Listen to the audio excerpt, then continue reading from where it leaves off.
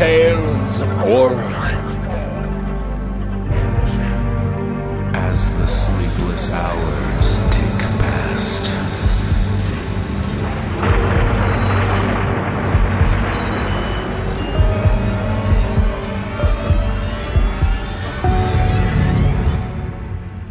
Brace yourself for the No Sleep Podcast.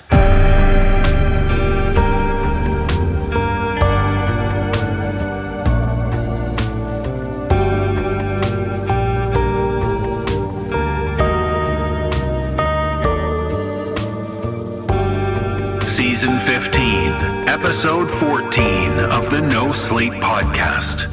I'm David Cummings, and now it's dark.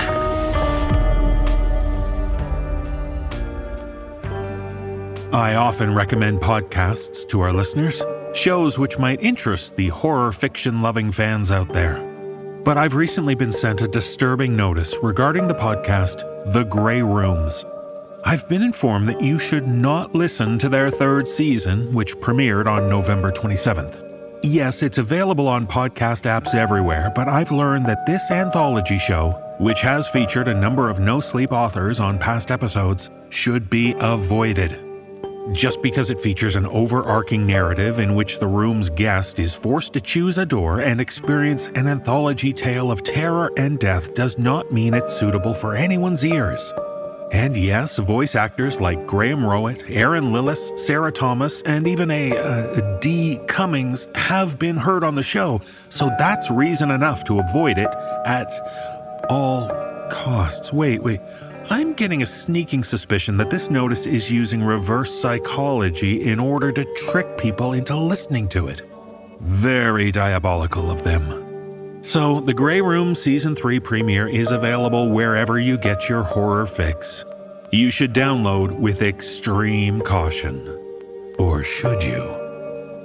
Anyway, one show you shouldn't avoid is the No Sleep Podcast. So now, let's begin our journey down this lost highway.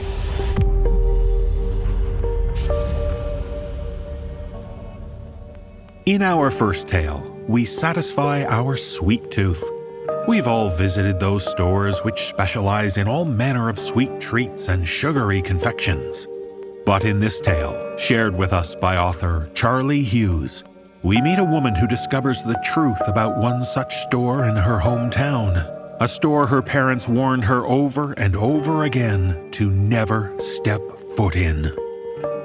Performing this tale are David Alt, Erica Sanderson, and Andy Cresswell. So stay away from the sugar and those dreaded carbs. They aren't the only things worth avoiding from the candy shop.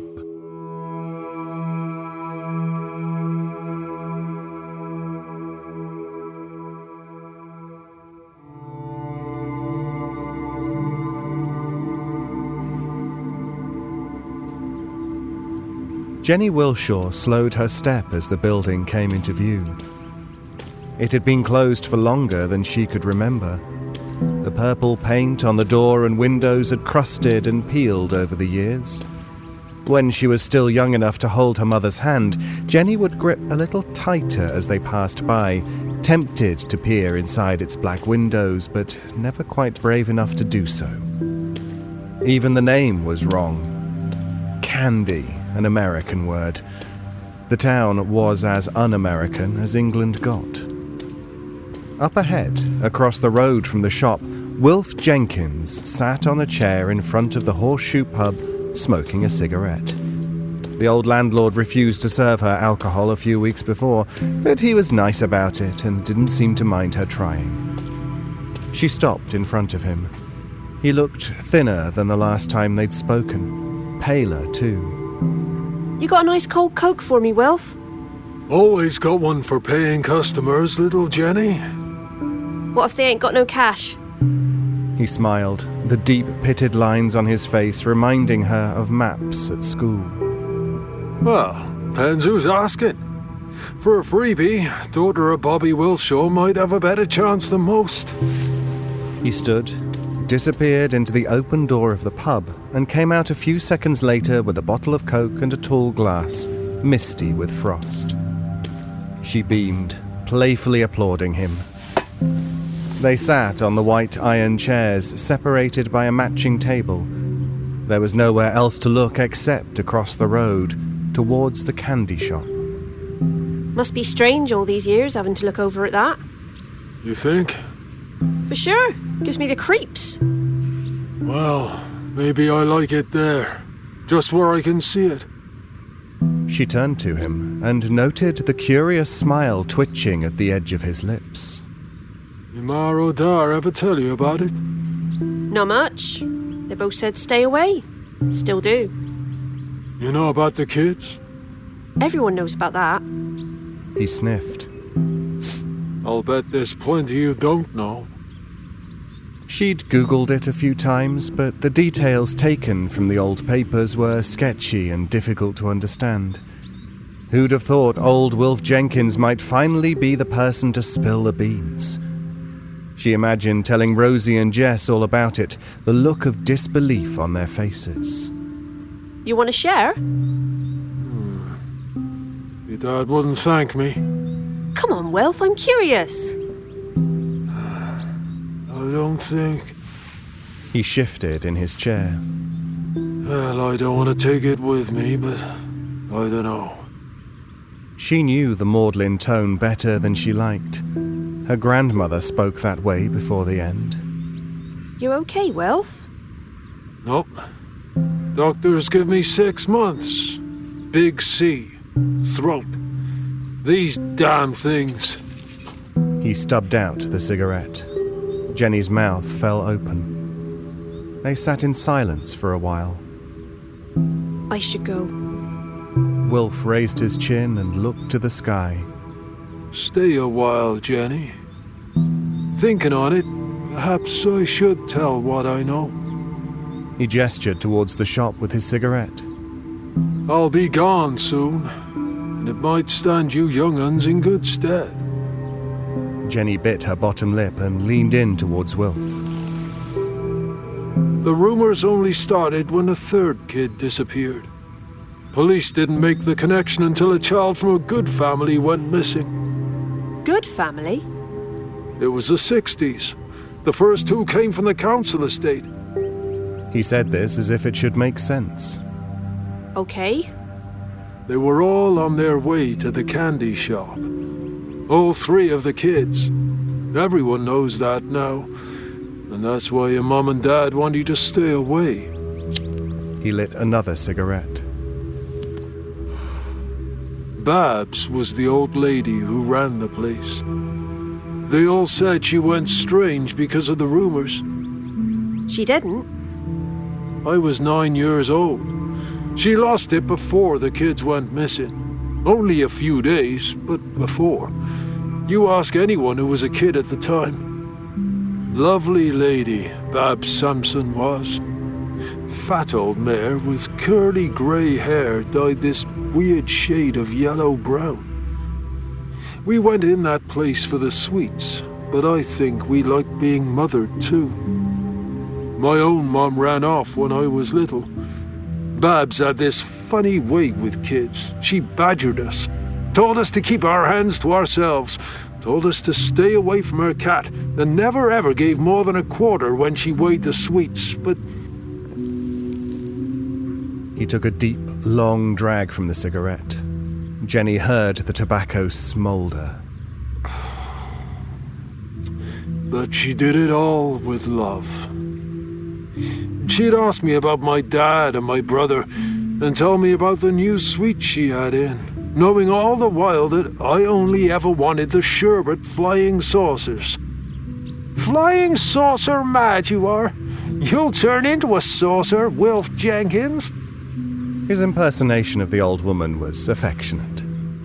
That's the funny thing about the candy shop. These days, it's the boogeyman. When I was a kid, it was a treasure trove.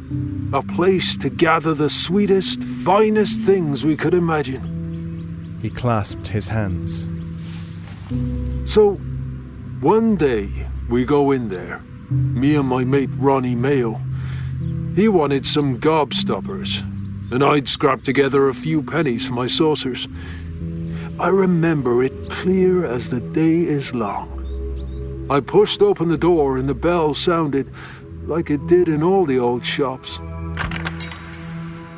The moment we went in, I knew something was wrong. Normally, when you went in, Babs would be sat on her stool behind the counter, ready to greet you. Not that day. There was a table in front of the counter with all the lollies and sherbet dips. Chocolate and taffy bars were on the left. The entire right-hand wall, ceiling to floor, was for the shelves of sweets, all stored in glass jars. Bonbons, sherbet dips, rhubarb and custards, chocolate eclairs. She had the lot. Ronnie nudges me and says, "She's not here," and gives me this look. And I knew what it meant because I'd seen it so many times before. Mischief. He was thinking, here we are in the candy shop and the old lady's gone, so let's fill our pockets with goodies and clear out. Now, I don't know what the kids would call me now, a pet, a square. Anyway, I didn't want to steal, even if I got away with it. I shook my head and Ronnie said, "Suit yourself." Off he went to the jars, grabbing whatever he could get his hands on. I froze, stock still, caught between the idea of Babs walking in and sure in the knowledge that Ronnie would be ragging me for months. I waited all of 10 seconds before whispering to him, "Come on, that's enough, let's go." He looked over his shoulder, gave me the clock clock chicken noise and went right on pilfering. I was about to go then. Wilf grimaced and shook his head. Hardly a day goes by when I don't wish I'd just walked out. But you know what kids are like? You stick by your friends, don't you? Even when they're in the wrong. Jenny thought of her own friends and acknowledged this truth with a slow nod of her head. Instead of walking out, I went up to Ronnie, grabbed him by the shoulder and said, "Come on, that's enough." From where I was stood, I could see behind the counter. So when I turned round, I saw the cat. The cat? Pickles, the shop cat. I'd petted that thing more times than I can remember. Friendly it was. Always wanted to be scratched behind its ears. But there it was, flopped down on the floor. There was no blood, no obvious injury, but it was dead. Cats don't lie that way, with their head all twisted and their legs splayed. I said, "Jesus," and Ronnie finally turned his attention away from the jars. He had his shirt full by then. He'd pulled it out in front of him like a kangaroo. There were piles of sweets in there. He saw Pickles, and I think it shocked him out of it. There was a noise from out back. A voice, real faint. No words, just a hint of some horrible, desperate wailing. Ronnie moved sharpish then, rushed to the door, opened it and turned back with me going nowhere. "Wilf," he said. But I'd heard what I heard, and I thought old Babs might be in some trouble. "I'll share," Ronnie said. I'll always remember that. He thought that would make me come with him. When I shook my head, he bolted, left me with a bell ringing in my ears. Someone shouted from inside the pub. "Wilf, pint." The old man looked over his shoulder, then back to Jenny. "Oh, Judy calls. Let's go inside. I can tell you the rest at the bar." Jenny hesitated. She could stay out a little longer, but her parents wouldn't like her going into the pub on her own. Wilf must have seen the doubt in her eyes. He smiled. "It's okay if the landlord says so." They both stood and went into the pub. Her eyes took a few seconds to adjust to the interior of the pub. The horseshoe, with its low ceilings and sepia-brown decor, seemed a world away from the bright sunlight outside. She climbed onto a stool, and Wilf, who'd installed himself on the other side of the bar, placed another Coke in front of her. The only other person in the pub was a small bald man sat in the corner. Jenny couldn't see his face, and she wondered if it was someone who knew her parents, someone who might tell on her. Before she could ask, Wilf continued. Where was I? The sound, yes. When Ronnie left, the sound came again, whimpering, like someone was in pain. I stepped over the cat and went through the door behind the counter. I'd seen that door 1,000 times before, seen through to the beginnings of Babs's home. The stairs, the sink in the kitchen at the back, and the window looking out onto the churchyard. I called out, "Babs, it's me, Wilf. Just want to check you're okay." The whimpering came again, and this time I could hear where it came from. Ahead of me, on the left, was a closed door. I walked on, past the stairs, and towards the door. When I got there, it took all the courage I had to open it. The old man placed both his palms down on the bar and drew a deep breath. I've never told anyone what I'm about to tell you. This was more than 50 years ago. I never told my own brother, my dad, not Ronnie Mayo, not anybody. I could have said something to the police when those children disappeared, but I didn't. Partly because I knew how it would sound, but mostly because I was scared. Scared that if I did tell, it would be me next. Jenny became aware of her own heart pounding, the thud rising up around her neck and ears. What was behind the door? You'll believe me, won't you? You won't think I'm crazy. I won't. He nodded and went on. I opened that door and saw the whole scene in one. My brain could hardly take it in. Babs was on her knees. That was one thing. She was on her knees in front of a hole in the floor. I'd like to tell you more, to use a cleverer word, but that's what it was. A hole. There was dirt all around it, like something had burrowed up through the floorboards, through the carpet of her living room, and she was kneeling next to it. She had blood all down the front of her clothes, like a butcher, and there was soil from the ground everywhere. Her eyes were wild. What happened then? She saw me, looked right at me and smiled. There was something wrong with her. Old Babs's face seemed twisted, wrong. I swear to you, this is what she said next, word for word. "Wilf Jenkins, you're a good boy, but you're not good enough. It only feeds on the very best." I says, "Babs, what's the matter? What's going on?" But she ignored me and kept rambling.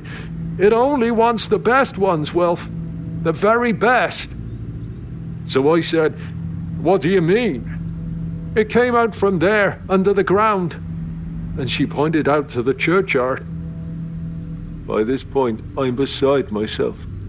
I remember looking at my little hand on the doorknob and seeing it shake like nobody's business. I says, "Come on, Babs, we gotta get you cleaned up."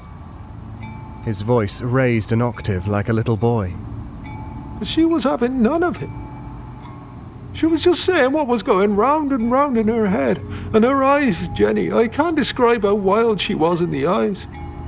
What she says next, on my honour, this is what she says.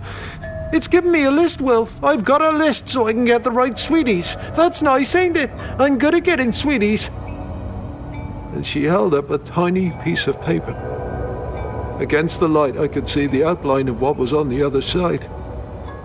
Spidery handwriting. And 3 lines. 2 words on each. And suddenly, Wilf went quiet. He stared out over the bar and the tables to the wall on the far side. His eyes had gone far away, and Jenny knew that he was looking past the wall into the candy shop across the street. What did the words say? She was certain Wilf was not going to tell her, that he would just snap out of his reverie like a man waking from a light nap. He would ask her what she thought she was doing in his pub, if he hadn't been clear enough the last time, but he didn't say any of those things. Instead, he turned to her and spoke softly. I couldn't make that out, but I know in my bones what they were. 3 names. The names of little children I knew. A shudder ran through Jenny. She had so many questions, but she could see Wilf wasn't finished. The poor man was close to tears. She couldn't imagine keeping such a secret for so many years.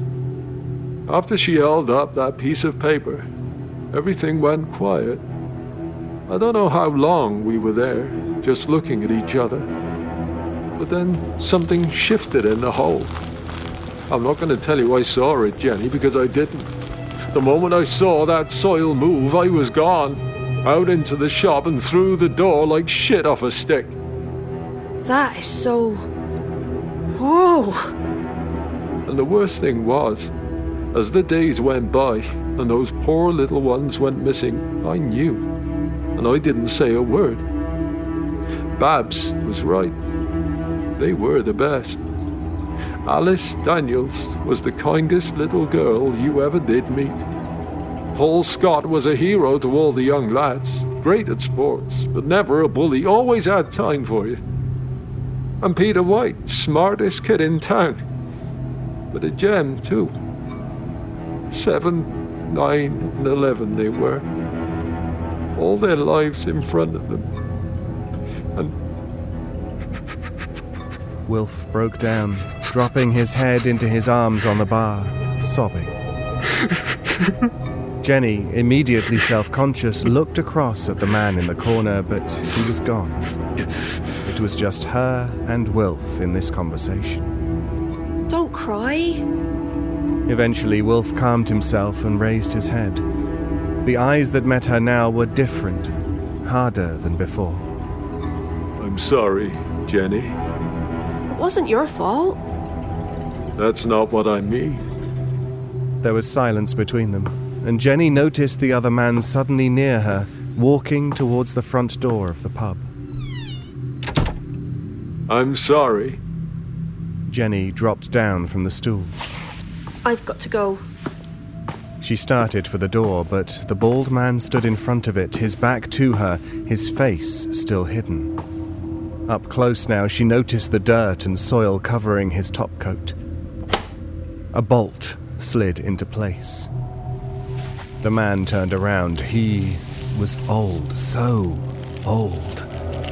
His head twitched from side to side in a strange jerking movement, like his skull and neck were tied together with elastic.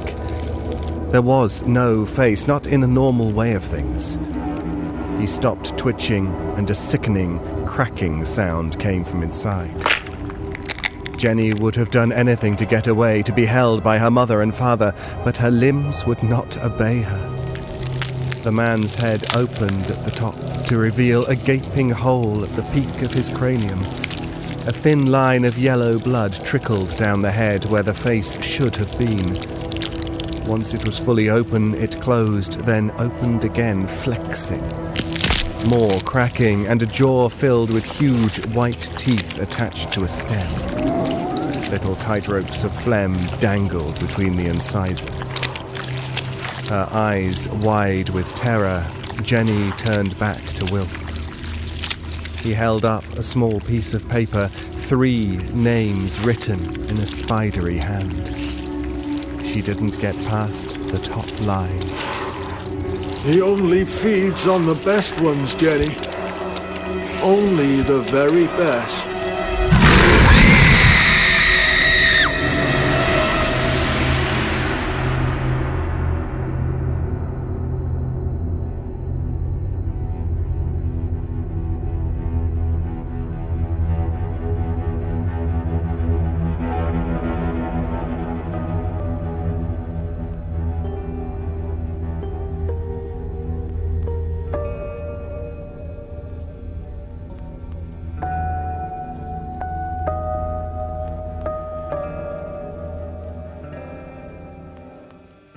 As we get closer to winter, 'tis the season of increasingly poor weather. Snowstorms can bring horror to the roads and even those trying to stay safe and sound indoors. And in this tale, shared with us by author James Turnbow, we meet a college RA who has to make sure the students in his dorm are cared for when a huge blizzard hits and traps everyone inside. I join Mike Delgadio, Mary Murphy, Matthew Bradford, Nicole Goodnight, Jessica McAvoy, Danielle McRae, and Jeff Clement in performing this tale. So keep warm, don't panic, and try to survive the storm while you're living in Lawrence Hall.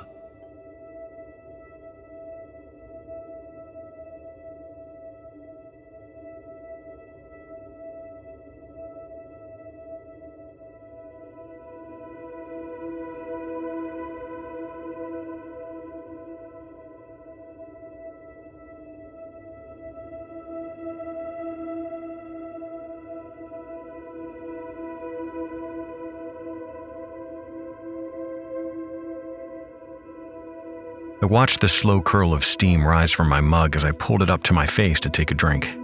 The portly weatherman on TV stood in front of a graphic that promised we would see record-breaking snowfall in just a few hours. I rolled my eyes. My pager beeped loudly, causing me to jump and spill coffee into my lap. Shit. I wiped away the residue before answering. "This is Jason in Lawrence Hall, go ahead." My boss's voice crackled back at me. "Hey, Jason, it's Scott. You guys all set?" I hated that we had to use these things. It was part phone and part walkie-talkie, but someone had started calling them pagers at some point, and the name stuck. "Yeah, we got Lawrence shoveled and sanded, sidewalks are clear, the heaters are running full blast, and most of the students are cozied up already." "Awesome. I sure appreciate that, buddy.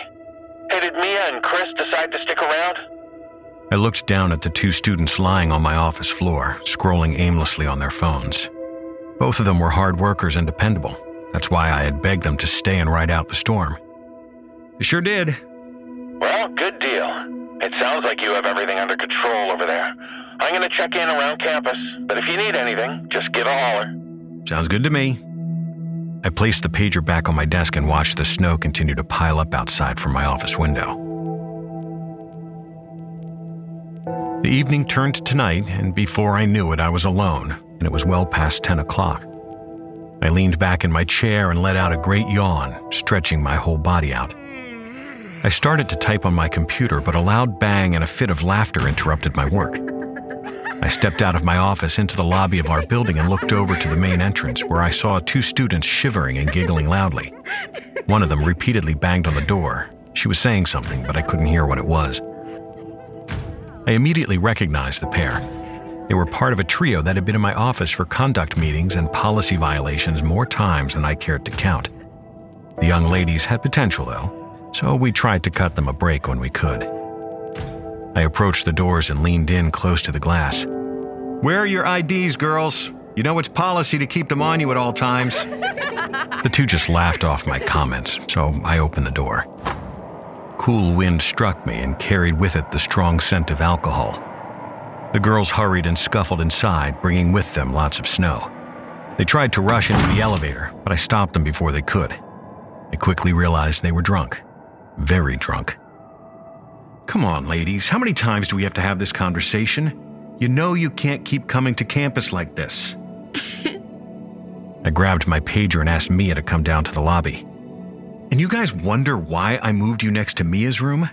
I hoped being so close to an RA would straighten you up a little bit. Where's Kayla at anyways? She said she was staying earlier when I talked to her." Sarah seemed to have found her voice. She chickened out. We told her to stay with us, but she wanted to go home to her mom. Lame. Can you believe that? Haley joined the conversation, throwing her head back with laughter. Yeah, what a bitch. But we love her, though. She's our bitch. I looked out at the parking lot where several inches of snow blanketed the ground.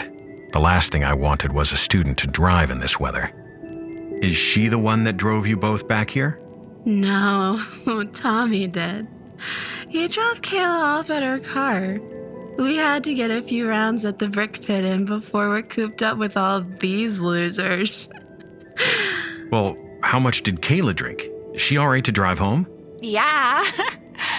She's fine. Kayla's been doing this a long time, okay? She called her mom, and even her mom said she was good to drive. Let the car defrost a few minutes, a cup of coffee from 7-Eleven, and on the way she'll be. No big deal. We all jumped at the sound of the elevator ding behind us. Mia stepped out with a smile, perky as ever. She walked over to the pair and ushered them into the elevator. Fun night, ladies. We'll get you all settled in and off to bed in no time. You both better remember to come by and schedule a conduct meeting first thing Monday morning. The two girls returned my request with a roll of their eyes.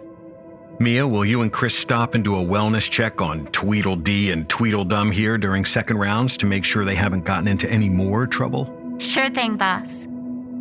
She barely got the words out before the elevator closed. I reached into my pocket and switched my pager to the channel used by campus police.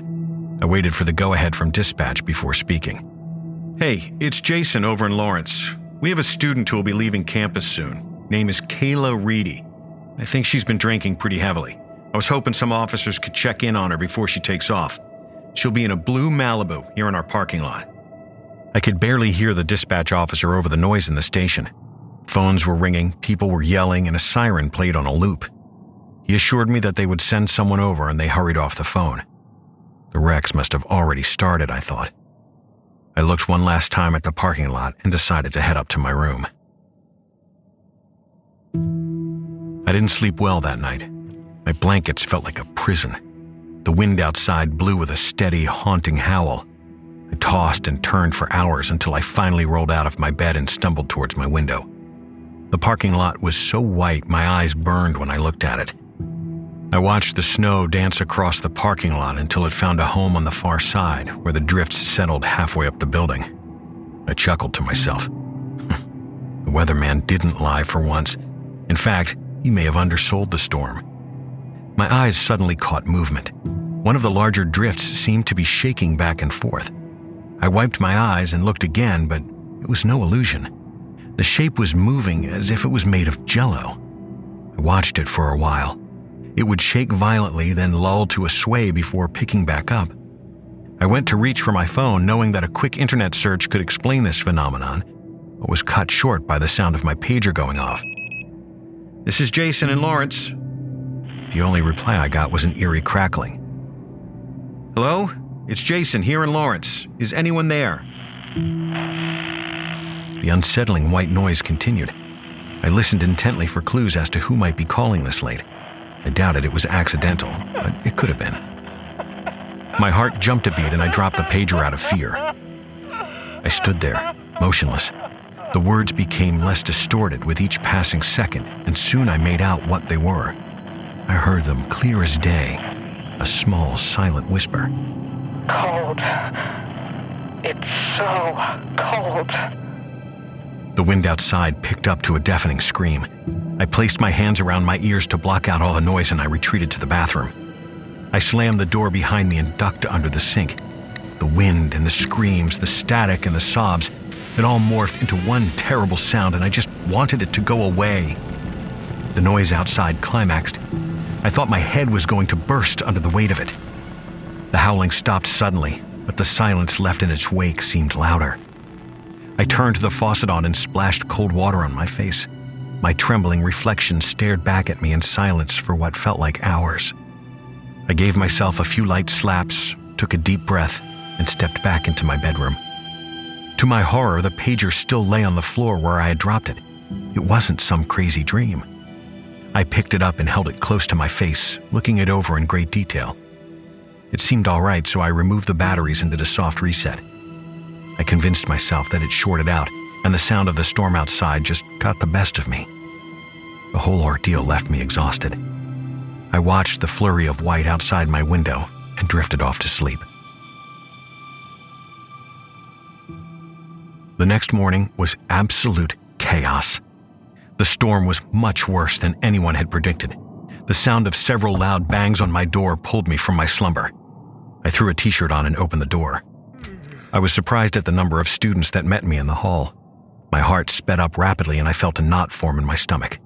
Something was wrong. "Guys, it's too early for this. What's the deal?" Mia peeked out from behind the frame of one of the football players. Her voice was shaky. She looked pale. My heart picked up its pace. I had never seen Mia even slightly nervous. I tried to call, but the pager wasn't working. We can't leave. The doors won't open. The words hung in the air for a moment as I tried to process them. "What do you mean the doors won't open? It's probably just the drifts. The snow is heavy." No, it's more than that. Guys, I'm gonna step inside and chat with Jason. We'll be right back out. Can you meet me back in the lobby in about 15 minutes? Go grab some breakfast. She flashed the group a smile. They seemed to be satisfied enough with this plan, so they slowly dispersed and walked back down the hallway. I motioned for Mia to come inside. As soon as the door shut behind her, she fell into the couch in sobs. She was teetering on the edge of losing it completely. I gave her a few moments before I spoke. "Mia, what's going on?" She inhaled sharply, squeezing the space between her eyes at the top of her nose. None of the doors will open. All of the doors that lead outside are jammed or something. We're stuck here. "Mia, that's impossible. I'll go down right now and check them out. Why the hell would anyone want to go out in that weather anyways?" I looked out the window where pale violet and orange battled the sea of snow and ice. The blizzard was still raging. It's not just that. Have you checked your phone? No one has service. Even the Wi-Fi is down. I went to my bedroom and retrieved my cell phone and pager. I checked the home screen of my phone. No service. I tried every channel that was available on the pager. Nothing. Mia looked up at me and I watched large tears well up in her eyes. And there was blood all over the floor. God, I didn't know what to do. Blood? Blood where? Mia, what happened? The knot in my stomach grew tighter. In our bathroom. It was coming from Sarah and Haley's room, under the door. I checked on them last night and they were fine. I was on my way up here when the students stopped me and told me about the doors. I reached for the pager again. "Scott, it's Jason over in Lawrence. Pick up." I paused for a moment, then continued out of frustration. "Pick up, damn it! We're dealing with some heavy shit over here. We might have an injured student. I'm going down now to see what's going on." My words were met with silence. I turned back to Mia. "Hey, we'll get this figured out. Have you talked to Chris?" No. You know how he likes to sleep. He won't be up until noon. She wiped her face and took a deep breath to collect herself. "Go get him up, and both of you meet me back at your room. We need to check on Sarah and Haley. I'll go down and grab their extra room key." A small group of students were in the lobby when I arrived. One of the boys was desperately trying to force the door open. I watched as he gripped the handle and pulled with every ounce of strength he had. When that didn't work, he shook it violently. My voice startled them. "Hey guys, cut it out. We're working on it now. The doors will be open in a few minutes. Everything is fine. Go grab some food." I stepped into the key room before they could reply, but heard the shuffle of their footsteps as they went up. When I got back to Mia's room, she and Chris were waiting on me. I had hoped that Chris would be able to lighten things up, but the morning's news seemed to have broken even his impossible positivity. Chris looked tired and scared. "We've knocked a few times, but no one's answered. We didn't hear anyone moving around either." "Sarah? Haley? It's Jason. I'm out here with the RAs. Are you guys okay?" A heavy silence followed my words. "Hey guys, we're gonna key in, all right? We want to do a wellness check. We'll be in and out." The three of us looked at each other and I put the key into the lock. The deadbolt slid over and the door opened with a slow creak.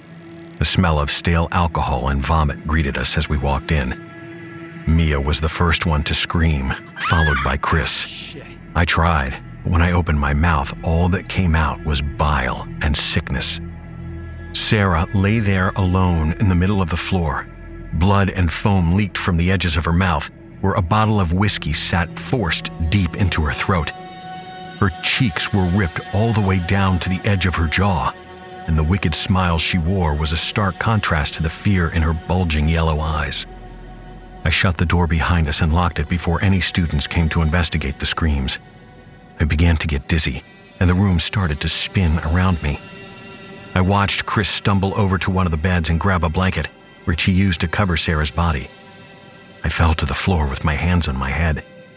What? What the fuck happened to her? How is that even... Fuck! My fist met the wall as the last word left my mouth. We need to get the police. Someone here had to have done this. Someone in the building. My voice was that of a child who just found out the boogeyman was real. How are we going to do that? We can't get out. None of the phones are working. No, hold up. Isn't there an emergency phone in the basement? The red one in the old storm shelter. He was right. There was an old hardline phone that connected directly to the campus police station down there. I wasn't sure if it even still worked, but it was worth a shot. Mia's voice was soft, but it startled us. Where's Haley? She had to have seen or heard something.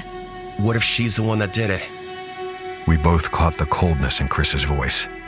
No, she wouldn't have. Her and Sarah were best friends. We need to find her and just talk to her. Chris started to speak but was cut short by the sound of my pager going off. I grabbed it in a frenzy, relief washing over me. Finally, some help. This is Jason and Lawrence. Is that you, Scott? God, I sounded so desperate. I heard a woman's voice over the static, but it was barely audible. The signal must have been really weak. Hello? Ma'am? Can you send someone to help? We're in Lawrence Hall. We have a student that's been murdered. The whispers continued until the voice was suddenly plain as day. I'm coming for them. My stomach dropped. It was the same voice from last night, but this time it wasn't crying or in a panic. It was purposeful, deliberate even. Who the hell was that? I hit the pager against my hand to hide my shaking. I don't know. This damned thing's been bugging out. It has to be picking up other signals or something. It did the same thing last night. Well, do you think they'll send someone? I looked to the body of the student that had been killed and shook my head, fighting back the tears. I wouldn't count on it. I think that phone is our best bet. Let's get headed down there. We can't let this happen again. The three of us could feel the chill of the basement as soon as we stepped into the stairwell. As we made our way down, the temperature plummeted. It didn't make sense. The basement was heated just like the rest of the building. Once we reached the bottom of the landing, I was shocked to find the heavy basement door open. Guys, was this shut when you did your rounds last night? Yeah, it was locked tight. I even pulled it to make sure. Who could have opened it? I'm the only one that has access. Hey, who was that? You can't be down here. It's against policy and it's not safe. Let's just go see who it is. I'm sure it's a group of freshmen or something just trying to pull a prank. Freshmen? Have you forgotten about the dead body upstairs? Someone murdered her, Chris. This doesn't feel good. Well, regardless, we have to get to that phone. The storm shelter is at the other end next to the old Union. Let's just go and we'll deal with them when we find them. We stepped into the blue-gray void that was the basement. The area had served as the university's cafeteria and student center in a long time gone. It had been condemned years ago, but there was always a handful of students that found their way in to graffiti the walls or bust a hole in something. Man, I forgot how big it was down here. Neither of us answered as we continued to walk forward, the lights from our cell phones reflecting on the graveyard of kitchen appliances. We went the rest of the way in silence, except for the occasional shiver. It seemed to be getting even colder as we went further in. I turned the light off on my phone when we reached the entrance to the old student union. I motioned for Mia and Chris to hang back while I peered through the small porthole on the entrance door. I could see small rays of light shining through the row of windows that lined the ceiling. Most of the floor was covered in a blanket of snow. How can that be? I heard a loud crash and pushed the door open to see further in. A lone figure stood at the opposite end of the student union. Tattered tables and chairs surrounded them. Haley? What are you doing down here? Mia and Chris pushed their way into the room at the mention of Haley's name. How did you even... I didn't mean for it to happen. She had a crowbar in her hand. Shards of glass lay littered around her feet, which were bare, except for a thin trail of blood that traced her path back to the first window she had busted. I did my best to sound calm. "Haley, what happened to Sarah? Why are you down here breaking the windows? Put down the crowbar and come talk to us." It was an accident. I tried to tell her. I told her we were sorry. But it has to be this way. She said so. I have to know what it's like. Haley turned her back to us and began swinging at the windows with a madness that matched her voice. I have to know what it feels like. Sarah did her part.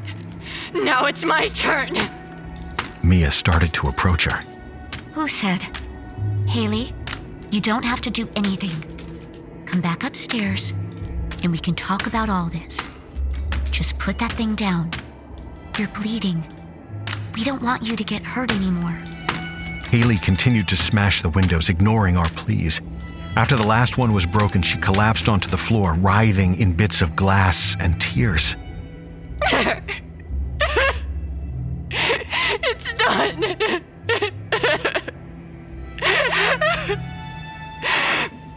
I did what you asked. I'm sorry. Oh, God, I'm sorry.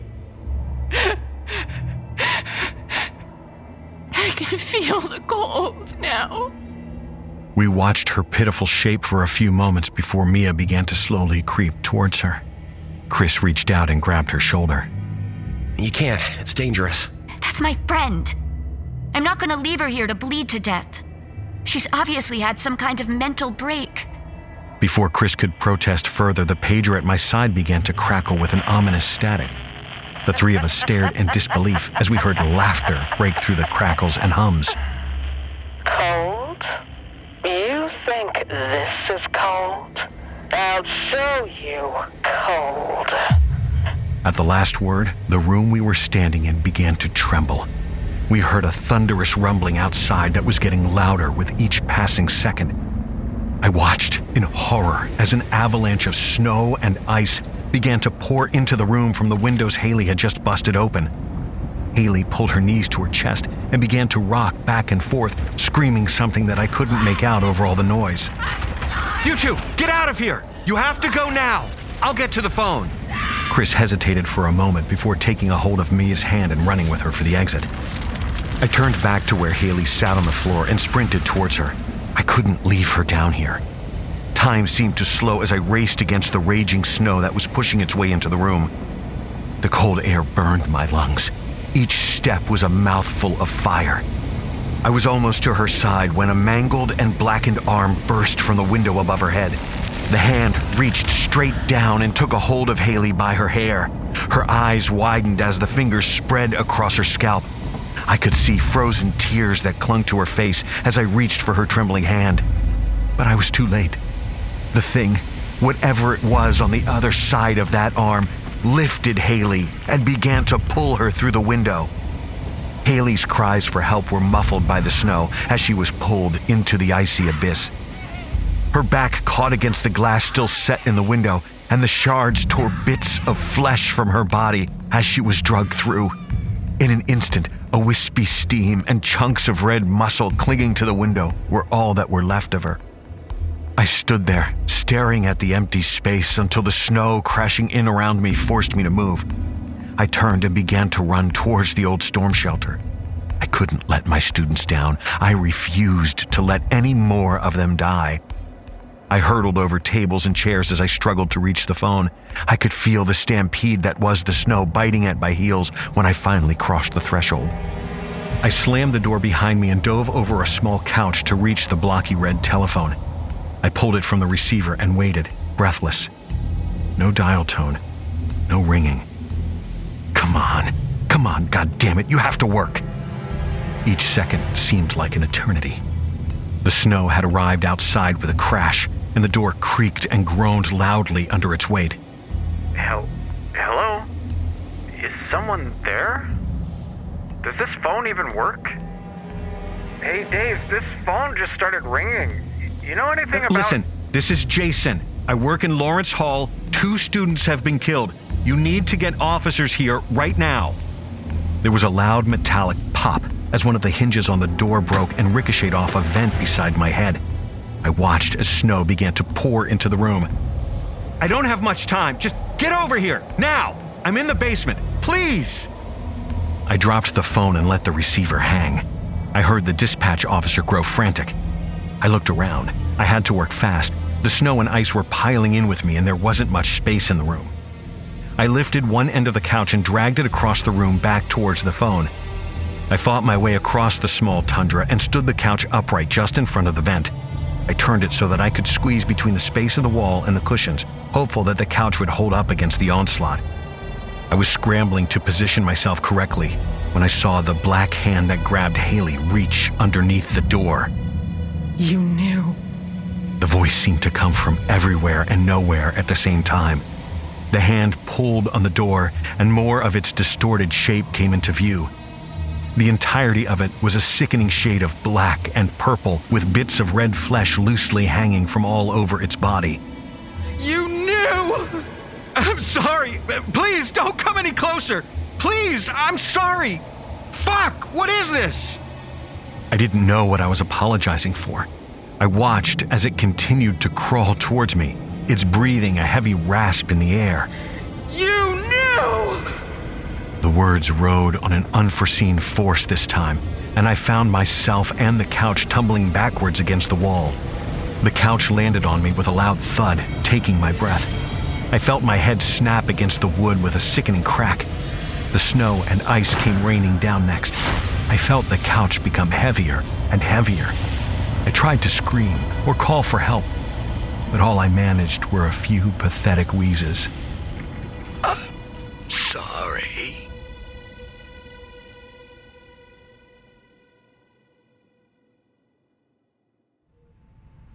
Jason? Nurse, I think he's waking up. Easy, bud. You're in the hospital. You're okay. We called your family, and they're driving up. My eyes adjusted to the bright light above my head. What happened? Mia and Chris, are they okay? Girls, it can't be real. Mia and Chris are fine, but the girls... Scott didn't finish, but instead looked down to the floor. All the memories came back. The death and the cold were all I could see. I turned my head and buried it deep into my pillow. Scott sat silently while I screamed and wept. After a while, he spoke up. I don't know how to say this, Jason, but they took your leg. And they had to. It took them hours to dig you out of that damned basement. It was smart what you did with that couch, but you didn't quite get your whole body under it. Frostbite got the rest. You've been out for a few days now. I stared at him, shaking with fear and disbelief. I reached for the cheap hospital linens that covered my lower half, but I couldn't force myself to pull them up. What he said couldn't be true. I released the blankets and let myself lay back down. The two of us sat in silence for a long time, while I tried to dismiss the pain that radiated from just below my left knee. Scott wanted to speak, but I could see him struggling under the burden of his words. They found Haley's body. You knew about the girls, but Tommy is dead too. He got the worst of it. At least that's what the detectives told us. They'll want to talk to you soon. They think whoever did this followed the students to Lawrence from the brick pit. I struggled to process what Scott was telling me. Tommy? I thought he had made it home. He dropped the girls off. What about Kayla? Is she okay? Scott's face dropped again. Poor girl. Froze to death. From what the investigators gathered, she fell asleep not long after she got in her car. Too much to drink. The blizzard rolled in and buried her. She did get a window down and tried to dig her way out, but the cold got to her before she could. Frostbite ate her up. I can't think of a worse way to go. I could see the tears welling up in Scott's eyes. But I called dispatch. I told them Kayla was still in the parking lot, and they said they were going to send an officer over. They assured me. You can't blame yourself for this, Jason. I told them. Why didn't they check on her? They did. Then how did this happen? She should be okay. Scott took a deep breath before answering. Kayla didn't drive a blue Malibu. Sarah did. You got them mixed up. When the officer checked Lawrence, there wasn't one in the parking lot, so he figured she had already left. Like I said, you can't blame yourself, Jason. You tried. My mind began reeling. You knew! The words echoed in my head with a loud hum I couldn't shake. I remembered the moving drifts and the sobs from the pager. Sarah in the whiskey bottle, Haley in the cold. It all made sense. It was Kayla. Weird thing is, though, her body went missing from the morgue this morning. I think that's one of the things the detectives want to talk to you about. Oh, this has all been one trying ordeal. Poor kids. Oh, look, there's the nurse. I sat in my bed, trembling. How could I ever hope to live with myself? 4 students were dead, and it was my fault. The guilt was unbearable. I looked out the window where a few gray clouds hung in the evening sky, and snow was starting to fall. Nurse, won't you get him a couple more blankets? We're supposed to get another snowstorm tonight, and I hear this one will be worse than the last. Wouldn't you like another blanket, Jason? Before I could answer Scott, I spotted a mangled black hand sitting atop a drift just outside my window. The hand gave me a small wave and then slithered back into the snow. No, I think the cold is just what I need.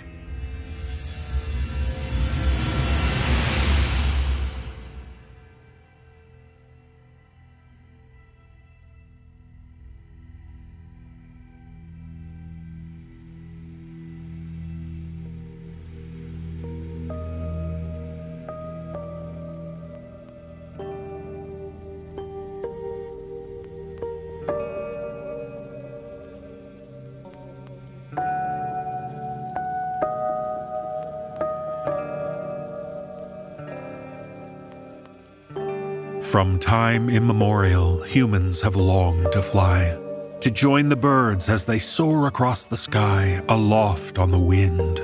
Could anything be more beautiful or freeing for the soul? Well, in this tale, shared with us by author Scott Savino, we'll meet one woman whose community has a close connection with birds, but there's nothing beautiful or freeing about them. Performing this tale are Wafia White and Nicole Goodnight. So don't listen to the children.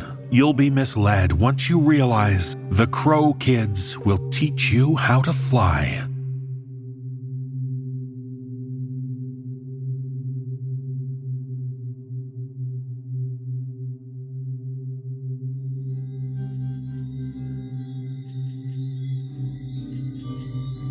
The first time I saw one, I was 7. That was the night the neighbor girl Cindy died. We were friends.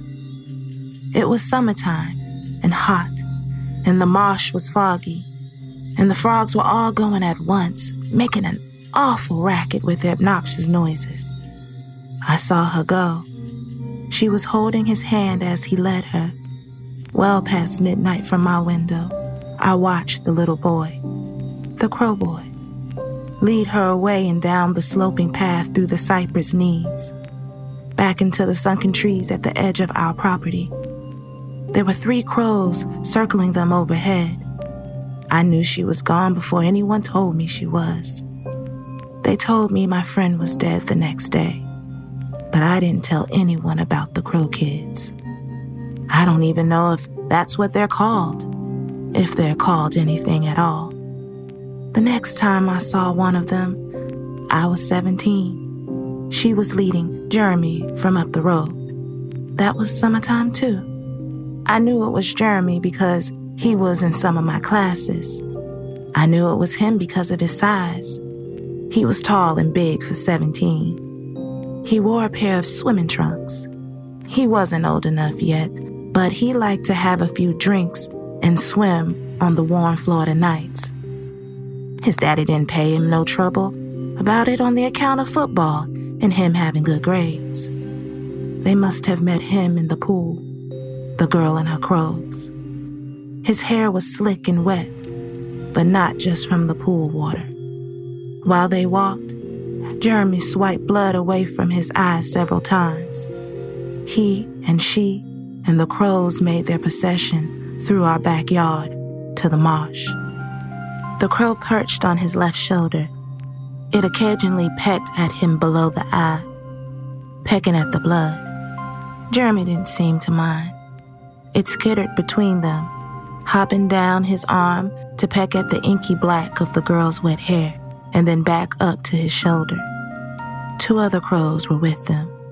The one that led would take flight for 5 or 7 feet, land in the grass, and look back at them to be sure that they were keeping time. The third flew in slow figure 8s behind. They liked that path because it was well worn. When the moon was full, that part of the marsh would be bright while the rest of the world was dark. It seemed easier when leading new ones down. They were already confused and weary. If they could see the path, they seemed more at ease following the trail to the black waters and below to the mucky algae and sand at the bottom. The next summertime they took Bobby Joe. She was 17. Then the next one they took was Elena. She was only 5. Later, I realized it wasn't just the summertime. It was happening all the time. And it wasn't just kids they were taking out there to meet the gators and moccasins and the frogs. It was all kinds. My mama told me it takes all kinds to make a world. Same seems true for that sludgy world out there in the wetlands. From what I could tell, it's man and woman, young and old, black and white, and the kids. They send the kids and their escort of crows to come show you the way to go. Sometimes I stand at the edge of the marsh at the beginning of the fall. I don't listen to them. I never listen to them, and you shouldn't either if you see them.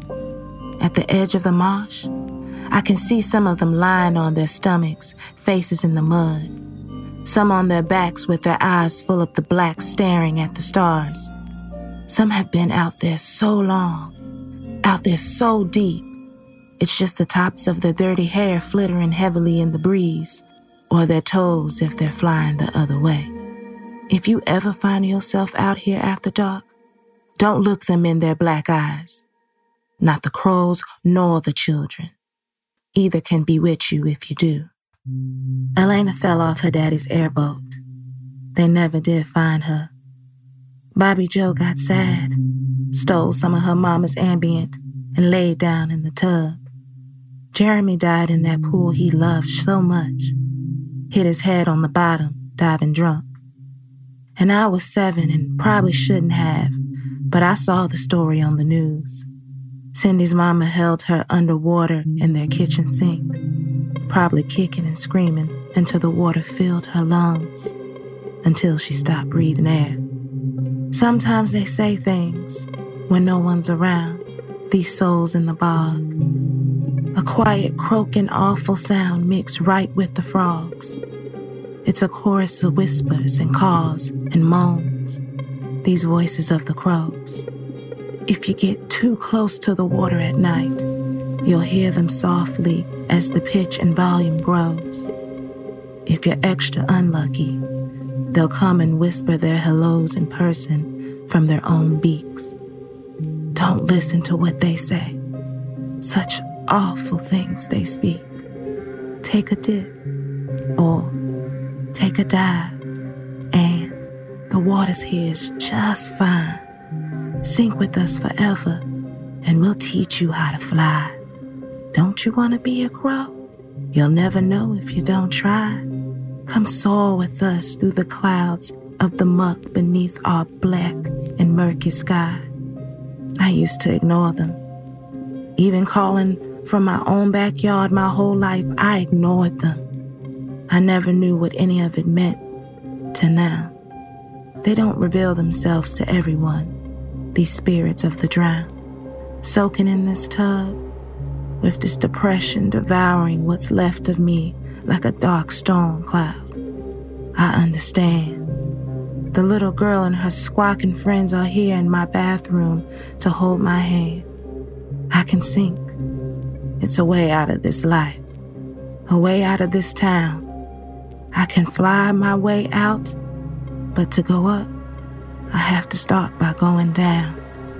As I submerge my shoulders, I feel a tickle in my throat. There's something in my mouth. I pull it out, a long black feather. I consider it a moment. Then I return it to where it was found, and I swallow it whole. I don't know if it's what I want or if it's what they do. This little girl with her beady eyes and her friends, it doesn't matter. You'll fly upside down. I know that voice. I was 7 then, but even after all these years, I could never forget Cindy. I didn't recognize her after so long.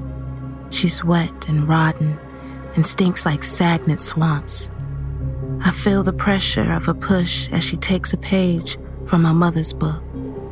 I feel the water fill my lungs and it burns, but with relief, as she places a delicate yet slimy palm upon my face, and I sink to fly beneath.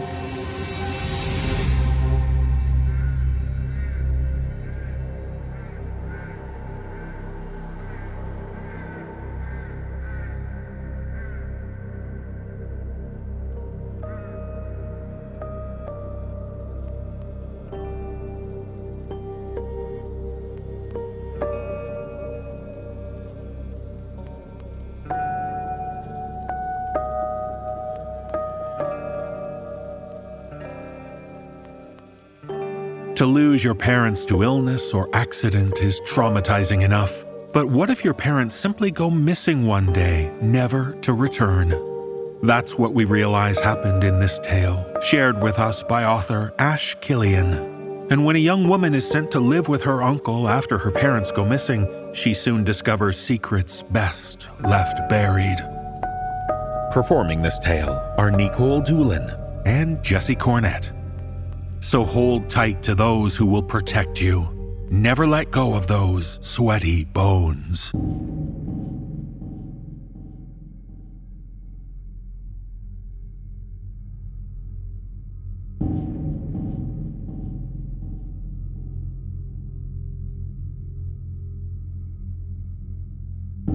The sweat from my armpit plops onto my ribcage and trickles down my side. It makes me flinch and then freeze. He knows this house so well that even the slightest noise may give me away. My mom's bones twitch in my hand. Her hip bone connected to her thigh bone. Hip bone connected to the thigh bone. Remember that song from grade school? Her bones jerk back and forth like an axe just itching to take a swing.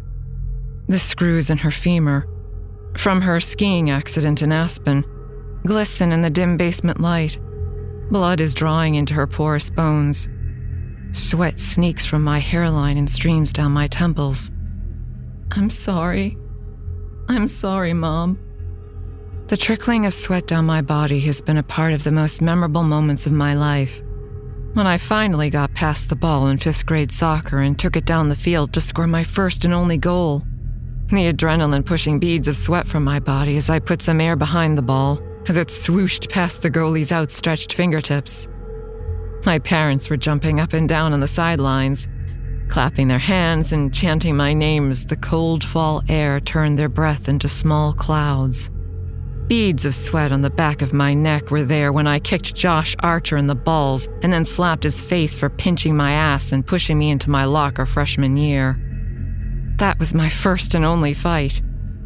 Well, until now. The sweat had dissipated and turned to fear as I watched my parents go into Principal Ford's office. I shook and waited, and my heart surged all over the place as I anticipated the verdict. When they walked out of the principal's office, my dad gave me a wink, and my mom slipped me a smile. The school punished me with 3 days suspension. My parents rewarded me with a quick trip to Orlando, Florida. We sat on the beach and talked about how protecting my body and self was the best move. They told me that others won't always see it that way. My body, my rules. They said that to me over and over as the hot and humid air beat down on us. The sweat on my body mixed with the coconut-scented sunblock and specks of sand from the beach. My mom's hip and femur bones jiggle in my hand. I try to shake them loose, but they won't leave my palm. Bex! Bex! Bex! Where are you? I can hear my Uncle Rick calling my name. His voice sounds so far away. He's upstairs looking for me, probably checking all the closets and looking under my bed. My uncle is the only one to call me Bex. I prefer Becky, or my full name Rebecca. He's called me Bex since the first day I came to live with him 2 years ago, after my parents disappeared. Social services drove me all the way out here, and I remember watching civilization slowly disappear the closer we got to my uncle's place on the Upper Peninsula of Michigan. The reception bars on my cell phone depleted down to nothing as we pulled into his dirt driveway. The dilapidated farmhouse with white weathered paint seemed monstrous to me when I first showed up. But over the last 2 years, with just me and my uncle here, the house in the middle of nowhere feels tiny. Bex! I know you're here! By the sound of his voice, he's still upstairs tearing through all the bedrooms. I know he's moving slow. My palms are slick with sweat, but my mom's bones stay perfectly connected to me. I can't shake them loose. I'm freezing and I can see my breath. Damn it, Bex! I can just picture the big protruding purple vein in his neck as he yells. I've seen it before. I hate that he calls me Bex. I've always hated it. He didn't earn the right to come up with a nickname for me. He never visited us. I had only met him once before when I was 8, when we came out here for a week during the summer. When Uncle Rick and my parents were sitting around and talking, I would go and play Anne of Green Gables by myself as I ran through the green hills with my wild red hair and pretended that I was an orphan girl with a heart of gold. Bex with the flex, he said to me as social services dropped me off at his doorstep. I didn't have to pretend then. I really did feel like an orphan. What flex? I asked him. Those things on your face, he said as he pointed to my freckles. Hip bone is connected to the thigh bone, I gently sang to myself, and then clasped my free hand over my mouth. It just slipped out. Automatic. I listened for his roar and footsteps, but there is nothing but silence from upstairs. Why is he so still? Did he hear me? The cold air in the basement has dried the sweat to my skin. It's a salty itch. I'm shivering, but my mom's bones keep me in my safe place. A far corner that I'm hiding in. I run my hand over my mom's femur. It feels dry except for the blood that is now congealing to it and globbing over the screws. 2 years ago, around this time of year, I remember helping my mom off the couch. Since the skiing accident and the surgery, when winter would hit, her leg would get stiff. Her brother, my Uncle Rick, had asked them to come up and help him with some things around the house. They left me behind. They knew better than to drag me away from my warm and messy room, where I was spending my winter break binging Netflix. The police found their car smashed into a dead oak tree near the bank of the Ripple River. The airbags deployed. Windows shattered, and the car doors wide open, inviting the fluffy white snow in to accumulate on the seats. But no bodies. I remember staring at that picture for hours and hours, trying to understand, pressing my thumb so hard into the picture it wrinkled as I concentrated on every detail. The detective had given me the photo to see if I saw anything that would help. I saw nothing but the absence of my parents and felt that cold, memorable sweat. They dredged the river as much as they could. They never found their bodies. They never found them. But today I did. My uncle is clambering down the stairs. I can hear the keys on his belt loop rattle with every heavy footstep as the floorboards creak above me. My mom's bones start pulling me towards the middle of the basement. The strain on my arm is strong. I fight with her and retreat to my corner. This is the only safe place that I have right now. Bex, with the flex, I'm going to break your neck. He laughs a deep smoker cackle of mucus and damp black tobacco at his morbid rhyme. I think he's in the living room now. I freeze as I hear his winter boots scraping above me. His heavy boots instead of keys move with him. I hear him pull out the kitchen table chair and then sit down. His weight makes the boards above me groan. I hated sitting at that kitchen table with him. Most nights I would have to go outside and walk around the back of the house to yell that dinner was ready. My stomach would clench at the thought of going near that shed, so I stood outside and yelled. The flies in the summertime would swarm the place, and in the winter the light would shine through the wood slats, like a horrible beacon in the dark. He would quickly open the shed door and then lock it behind him before he came inside for dinner. The creases of his knuckles would be lined with dried blood, and he smelled like sour flesh. He wouldn't even wash his hands before eating. I had to force myself not to look at him as I ate because I would lose my appetite. I just couldn't comprehend how this grimy man with dark eyes was related to my mom. A few times I tried to gracefully approach the subject of turning my cell phone service back on. I needed something to connect me with the world.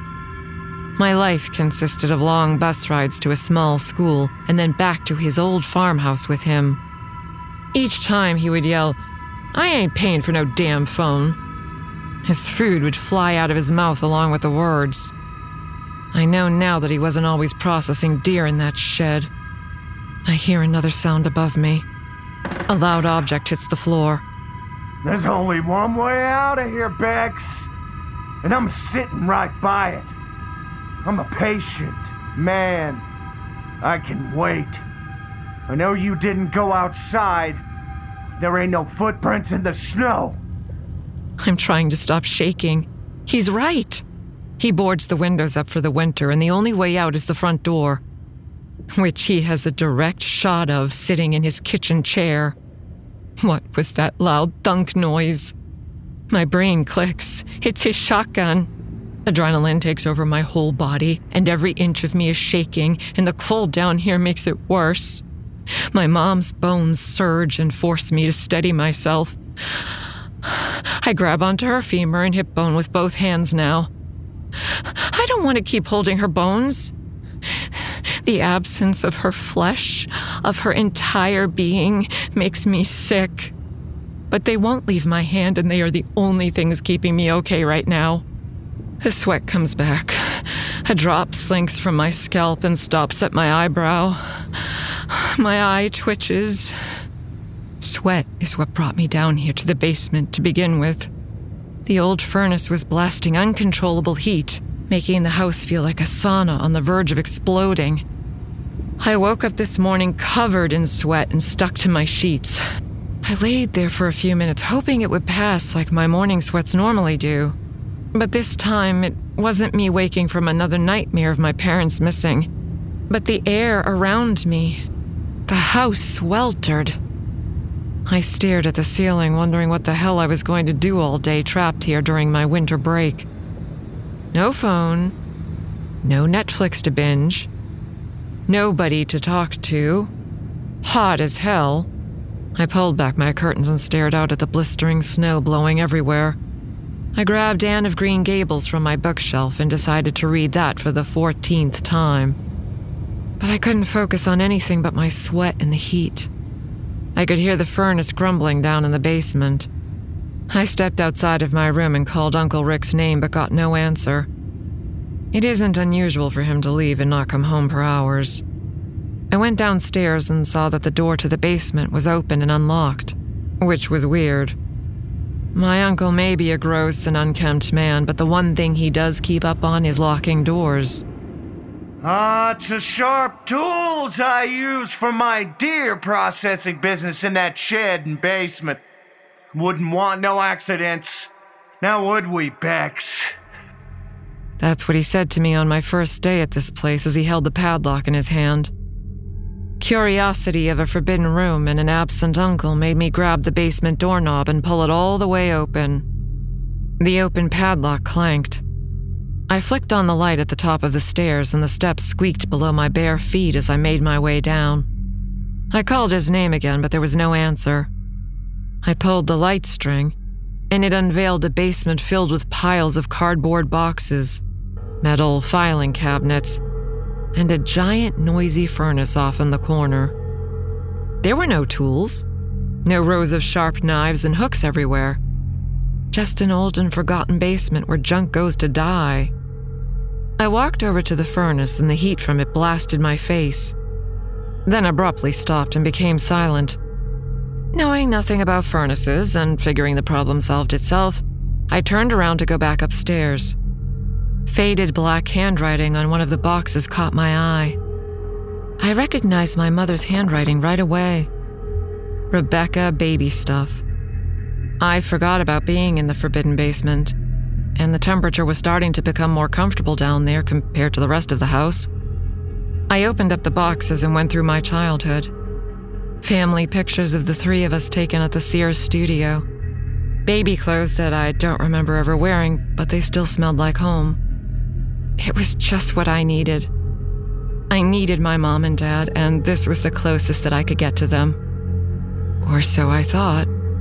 The kitchen table chair above me scrapes against the floor again as my Uncle Rick moves around, his keys jingling. You are a feisty and nosy shit. Just like your mom. My mom's bones start to shake in my hand. I'm quietly moving my body in place to stay warm. I rub my left thumb against my mom's engagement ring that I'm wearing on my middle finger. I found it in one of the boxes here. I remember the white jewelry box and how it was always on her dresser. She would let me play dress up and put on her earrings and rings. I smile and then cry thinking of Mom as I hold her bones. The scrape of the shotgun on the floor above me makes me suck in my breath. Bex, I know you can hear me. Don't play stupid with me, girlie. Come out, come out! My mom's bones shake harder in my hand. I can feel that magnetic vibration from them pulling me out of the corner again. That pull had ended up saving my life earlier, but I'm not sure they're going to save me again. As I was in the basement going through my forgotten boxes with my mom's ring on my hand, I had noticed a rope handle on the floor. I pushed aside all the boxes and realized that the handle was to a giant trap door in the floor. My gut told me to run when I saw it, but I heaved it open to find 6 skeletons. I screamed at their bones and turned to run upstairs, but fell into the pile of boxes. As I was shaking, my mouth dry, my muscles turning to cement from the fall, a flicker of gold caught my eye on one of the skeletons. I stood up and walked over to the 6 skeletons laid out on the ground. Their bones were loosely placed and not connected, the joints just within reach of the right sockets. The gold necklace around the first skeleton on the right rang my brain. I knelt down with a shaking hand and touched the oval medallion on the gold necklace, turning it over. I stared at a picture of me and my mom when I was 5, in a pink dress and a sorry excuse for a ponytail because I had very little hair.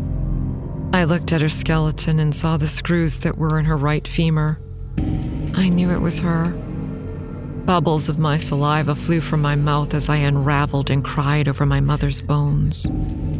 The skeleton next to her was slightly taller and had a silver watch on its left wrist. That was Dad. I touched his bony arm. The arm that I had always reached out to for help crossing the street. The arm that steadied me when I was spinning. Now bare.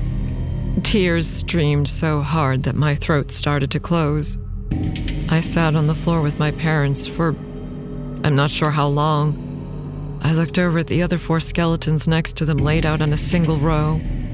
A skeleton of a woman with turquoise earrings placed near her skull. A once flesh-covered man with an enormous belt with a silver buckle hanging loosely around his hip bones. Another set of bones with a Michigan State beanie pulled over its skull. And the last one had bright red high heels on its bony feet. All of them, my parents included, staring back at me with their jaws open. The shock of finding my parents mushed my brain, and I didn't comprehend that the person who did this to them, to all of those people, was my Uncle Rick, until I heard him slam the front door. My body burst into 1,000 pins and needles. I clumsily tried to shut the trap door, but my hands were shaking so bad that when I tried to flip the door back over, it slipped and swung back open, hitting the ground with a loud thud. Uncle Rick descended the stairs. He stopped at the base of the stairwell and glared at the skeletons and me. He said nothing, just stood there opening and closing his giant fists. "You're a murdering monster!" He walked towards me with a disturbing calmness, and I looked around for something to hit him with. The only thing within reach was my mom's femur bone. As I reached down to pick it up, it slipped itself into the hip socket with a dry pop. I had no time to react to its movement and picked up her bones. His walk changed to charge at me. I swung her bones like an axe into his head. The soft flesh near his temple gave way to my mom, and thick blood started pouring out of the side of his face. You'll die for this! His thick hands grabbed my neck. My hands were firmly on my mom's bones, and I tried to take them back out of his skull, but they were stuck in Uncle Rick. And with every yank, he screamed while digging his dirty fingernails into my neck. I pulled again, and they popped back out. I swung my mom at his knee with a loud thwack. My uncle fell to the ground. He held his knee as blood from his face dripped to the floor. I ran up the basement stairs, and when I got to the top, I realized that my mom's bones were still in my hands. My uncle's blood was all over her. I opened my right hand to drop them, but they wouldn't leave. I shook my hand, and they stayed connected to me. The thought of breaking my mom up and having a part of her stuck to me while the rest of her laid downstairs made my stomach turn. My mind kept flopping between my uncle being a serial killer and my mom's bones not leaving my hand. I heard my uncle in the basement, muttering and moving around. I went to go out the front door, but my mom pulled me upstairs towards my bedroom. My feet were hitting the wooden steps so hard that they stung. When I got to the top of the stairs, my mom's bones started pulling me up, and then my feet were no longer touching the ground. My shoulders strained as the bones pulled me higher into the air. My fingers were shaking around her bones as they guided me back down the stairs, never touching the ground. The steps just a few inches below my feet as I wrapped my left hand around her bones, like I was holding an umbrella. I floated down the stairs soundlessly. I smiled at the absurdity for a moment. I felt like Mary Poppins, my favorite movie as a kid. When my feet touched the landing, her bones pulled me around the corner to the living room and held me against the wall with my arms spread. I was pinned. I tried to move as I could hear my uncle limping up the basement stairs and cursing. He was slow-moving. I held my breath as he went upstairs, the sound of his jingling keys growing distant. He had heard me stomping upstairs when I first ran from him, and there he went after me. Mom's bones eased their hold on me when he reached upstairs. They pulled me up again, around the corner, and I floated down the basement stairs. When I got to the bottom of the stairs, and my bare feet hit the cold concrete ground, I stood there and looked at all the skeletons again. My body cramped with sadness. Mom then pulled me to the far corner of the basement, behind a stack of rusty metal filing cabinets. This is where I have remained. I feel a thick drop of liquid hit my face. It's not my sweat. I take my free hand and wipe away a smattering of blood. My uncle's bleeding face is now dripping onto the kitchen floor, and through the cracks to me. Bex with the flex. You know a lot of work went into what you saw in the basement. A lot of waiting, too. Your damn parents got a little too nosy the last time they were here, too. It must run in the family. The strong winter winds shift the house. He'll be down here to look for me soon. This is the last place he hasn't checked. I have nowhere to go. No neighbors within miles. With feet of snow outside and Uncle Rick's car keys jingling on his belt, I'm trapped as he guards the front door. I'll die if I run outside. I'm going to die if I stay here. I'm dead or dead. And maybe that's why my mom brought me back down here? For a quicker death by Uncle Rick than freezing to death outside? Maybe it's to be with her and Dad? We can finally be back together again. I look at her bones in my hand and know that they're no match for Uncle Rick and his shotgun. The blow to his head wasn't enough to knock him out. And judging by the remains in his basement, this isn't the first rodeo with fighting to kill someone. I take a deep breath as I prepare to die. The fear and shock have already drained so much life out of me. Mom's bones jiggle and drag me out of my hiding spot. I let them. I don't fight it anymore. Her bones bring me to the trap door and down to the ground where she is, and then they leave my hand and connect back with the rest of her bones, with a dry pop. I'll see you guys soon. My body, my rules, I guess. The basement fills with crackling and popping noises, and all 6 skeletons start joining back together. Dust and dirt fill the air, and they rise from the ground. I start backing away as my mom stands up and her gold necklace clanks up against her sternum.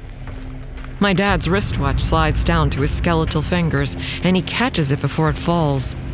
The turquoise earrings on the other skeleton clink to her skull. The Michigan State beanie slinks down over the other skeleton's eye sockets, and he reaches up to push it back.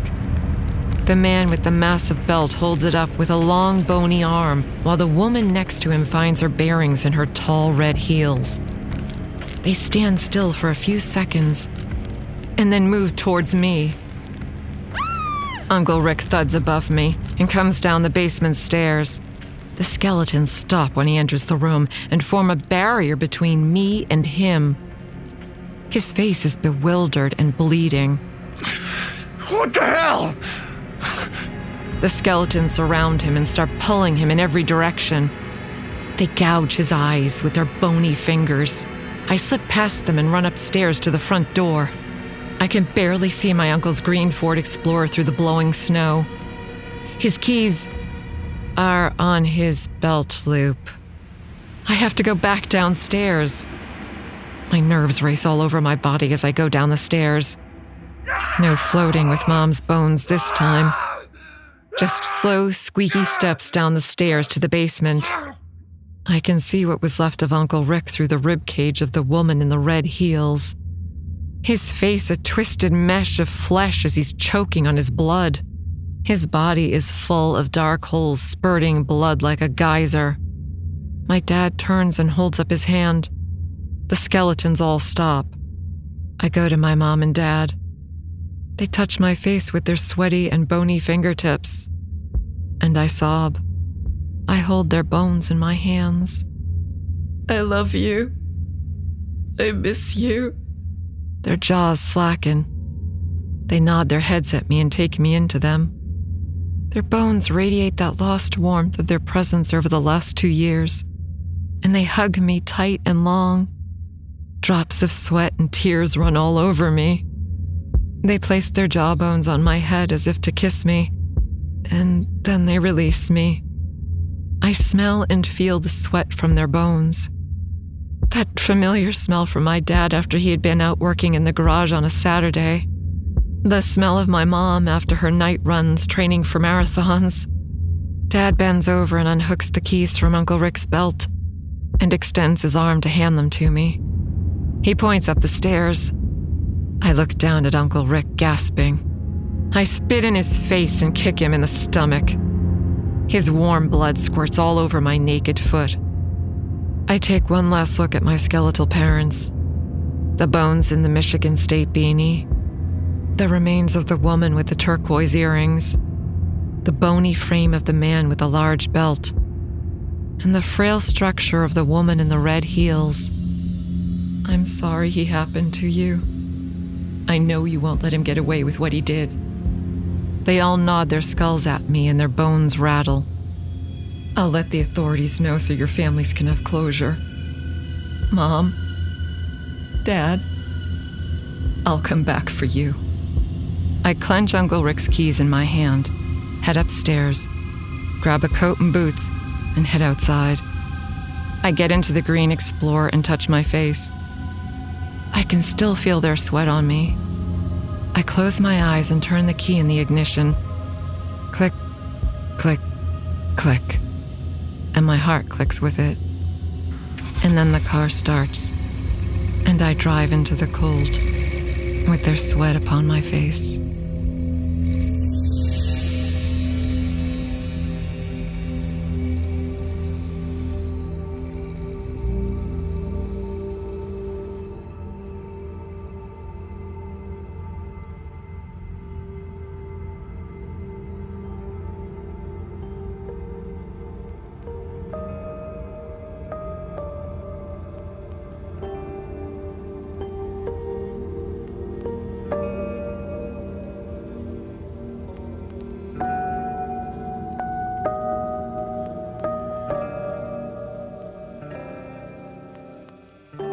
In our final tale, we meet three men, friends since childhood.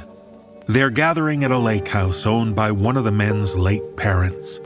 They share fond memories despite the sadness of loss. But in this tale, shared with us by author Shelby Tabb, when an old phone is found in the lake, a mystery begins as to who owns it and why it seems to turn on its own. Performing this tale are Atticus Jackson, Jeff Clement, and Graham Rowett. So try not to succumb to madness. Use common sense and logic when confronted by the call from the bottom feeders.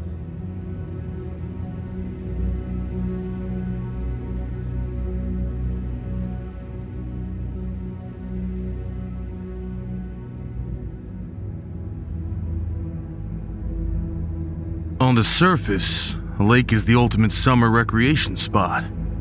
Swimming, fishing, boating, fun for the whole family. But below the surface, a lake is something else entirely. As you sink deeper, the water turns cold. Danger waits in the murky silence of alligators, a brain-eating amoeba, or giant catfish.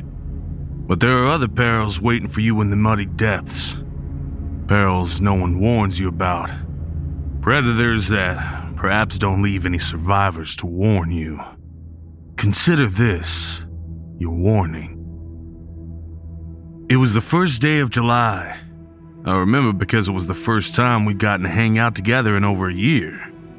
That was the year Owen got married, Charlie got deployed, and I had my first kid. Life had stolen us from each other without us realizing. But that day, we were back. Just the three of us, a cooler full of beer, Lake Texoma, and a long holiday weekend. We'd spent summers at Owen's parents' lake house damn near our entire lives.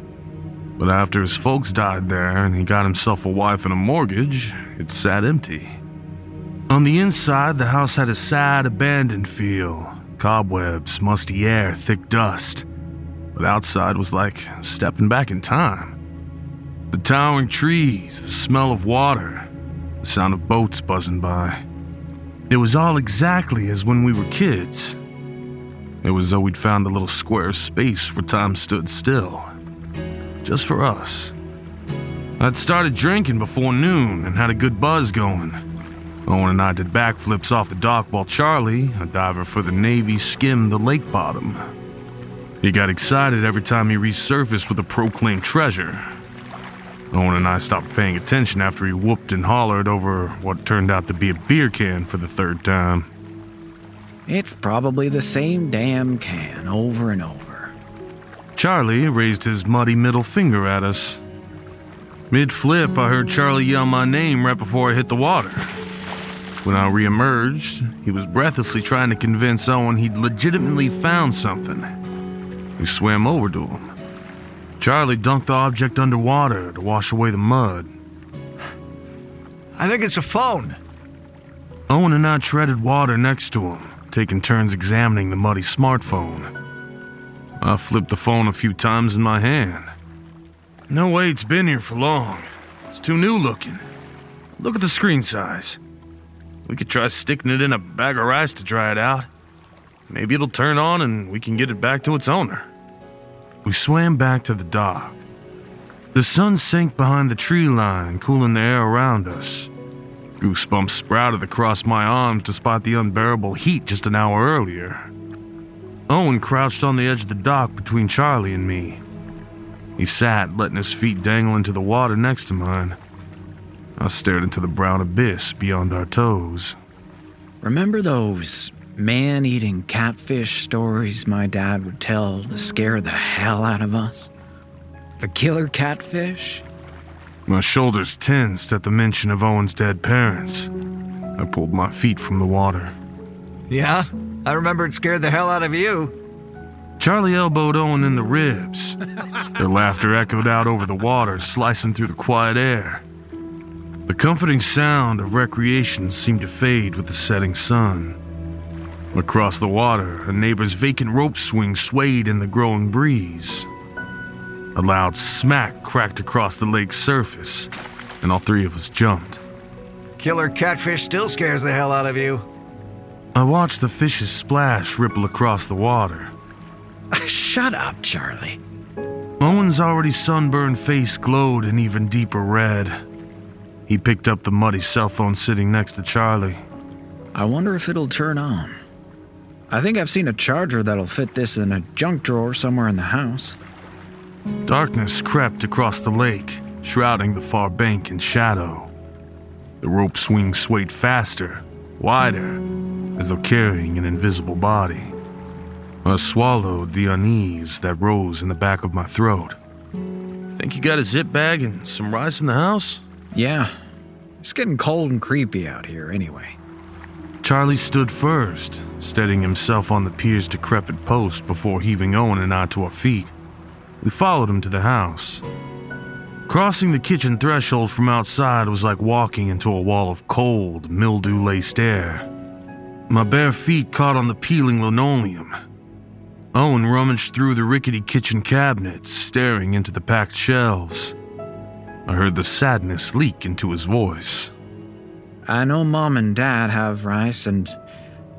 they used to. They always kept this place stocked. It's still weird, talking about them in the past tense. Being here without them is... surreal. I'll help you look. Charlie clasped a hand on Owen's shoulder, and they eventually found a bag of rice and a box of plastic zip bags. Charlie buried the phone in the rice, zipped the bag closed, and chunked it onto the kitchen table. I don't know about you guys, but I'm starving. Who's cooking tonight? Not you. You'd keep pulling beer cans out of the grill instead of burgers. Owen, you do it. Charlie shot me the finger. I hoped that Owen taking control of dinner would help him feel more at home and in charge of the place. Less like a kid staying in his parents' house on the lake they died in. Charlie and I looked around the grill, reminiscing about bad dates and fishtails while Owen flipped burgers. It wasn't until I was having to yell over the wind that I realized a storm was building. Thick clouds devoured the night sky, veiling the stars. Chilly air hurtled across the lake's surface. Trees that earlier seemed inviting and warm turned cold, ominous. I squinted out over the water, black except for the caps of white that started to form. I blinked hard, trying to dispel the dark masses I saw hovering over the lake. I knew they were an optical illusion, but I was relieved when Owen suggested we eat inside. It could have been my imagination, but Charlie seemed relieved too. After dinner, we split into different rooms to check in at home. When we first arrived at the lake, we agreed to stay off our phones and keep them on silent. While my wife was fine with this arrangement, she was more than a little concerned about the lake itself. The circumstances of Owen's parents' deaths were too weird, she said. I promised her for the 10th time I wouldn't swim after dark. When I got back to the kitchen, Owen was staring out the window at the churning black water. "You all right, man?" I grabbed 2 beers from the fridge and handed him one. Yeah, it's just weird. He gestured toward the lake. Did I ever tell you what happened to my parents? I mean, what the cops think happened? I shook my head no before taking a deliberately long drink. I didn't know what to say. I knew his parents were found in the lake, but I'd never pressed him about the details. Owen paused when Charlie appeared from around the corner. The wind raged against the house, eliciting a series of loud cracks and pops from its walls in protest. I tried not to look nervous, but the hairs on my arms stood up. I turned my attention back to Owen, hoping he'd keep talking and distract me. I willed my eyes to stay on Owen, and not dart to the tumult outside the window. We know they must have gone into the lake after midnight, because my mom was playing an online game with my sister until then. None of the neighbors saw or heard anything, probably because a storm came through late that night. My parents would never go into the water without the boat, especially not in a storm. In my entire life, I'd only seen them swim twice, and that was at the ocean, never at the lake. Mom hated the lake water. She loved looking at it from afar, but she hated being near it. Hated the smell. I remember that. That's why they had the outdoor shower installed. She'd make us wash the lake water off before we were allowed back in the house. That's what bothers me most. What could possibly make her go out into the water? Did my dad go first, and she was trying to save him? Did someone force them? Owen drained his beer and crushed the can between his palms. He walked over to the liquor cabinet and pulled out a bottle of whiskey. Any takers? Charlie and I both said yes, but we glanced at each other for reassurance when Owen turned his back. Well, I guess between Owen's unnerving story and the storm, neither Charlie nor I were keen on getting wasted. The cops asked us if Dad was a sleepwalker, which he wasn't, at least not when I was growing up. But how would we have known if he'd started sleepwalking after we moved out? You know how my mom was.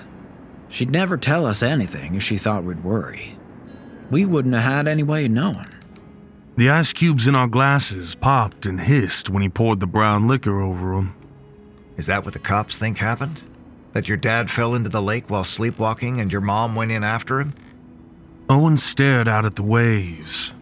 The winds howled outside. After a long pause, Owen shrugged. Well, officially, the police said Mom and Dad drowned, and they didn't suspect foul play. My sister thinks they were implying our parents committed suicide. The detective told us that not every incident gets a cut and dry, neat ending. That's bullshit. He didn't know my parents. Let's have a round for them. For Mom and Dad. He tilted his head back and dumped the whiskey into his mouth. He shook his head sharply to one side and exhaled the burn. Then we heard it. A faint chime, a ubiquitous sound I'd heard from people's pockets, purses, and hands for years. It was unmistakably a cell phone notification, and it came from the kitchen table. I wondered if Charlie had seen me jump. Owen was frozen over the whiskey bottle. I willed my face to replace its shocked expression with cool indifference. Charlie looked towards the rice-filled bag on the table with his trademark amused curiosity. Did you guys hear that? I swallowed my shock and Owen unfroze. Neither of us wanted to be dubbed a chicken for the rest of the weekend. Was that... It couldn't have been the phone. Owen's eyes volleyed back and forth between Charlie's face and mine. There's no way, right? Charlie set his glass on the counter and moved slowly towards the table with Owen and me on his heels. Holy shit, the screen is lit up. He grabbed the bag and held it out for Owen and me. The light was too dim beneath the mud caked on its screen. I couldn't make out what was on the display. We should clean it off. Yeah, and plug it in. Owen, do you know where you saw the charger that might work? No. Well, where can we start looking? Owen shook his head. I mean, no, I don't want to plug it in. Charlie and I stared at him, confused.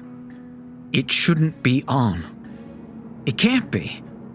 I tried earlier to turn it on and it wouldn't. It was dead. You're not scared, are you? I narrowed my eyes at Charlie and shook my head. Now wasn't the time to tease Owen. It's just a phone, man. Yeah, it's kind of weird that it turned on after being underwater, but electronics do weird things sometimes. This phone could have been dropped in the lake right before we got here. Owen took a long step backwards, bumping into the liquor cabinet.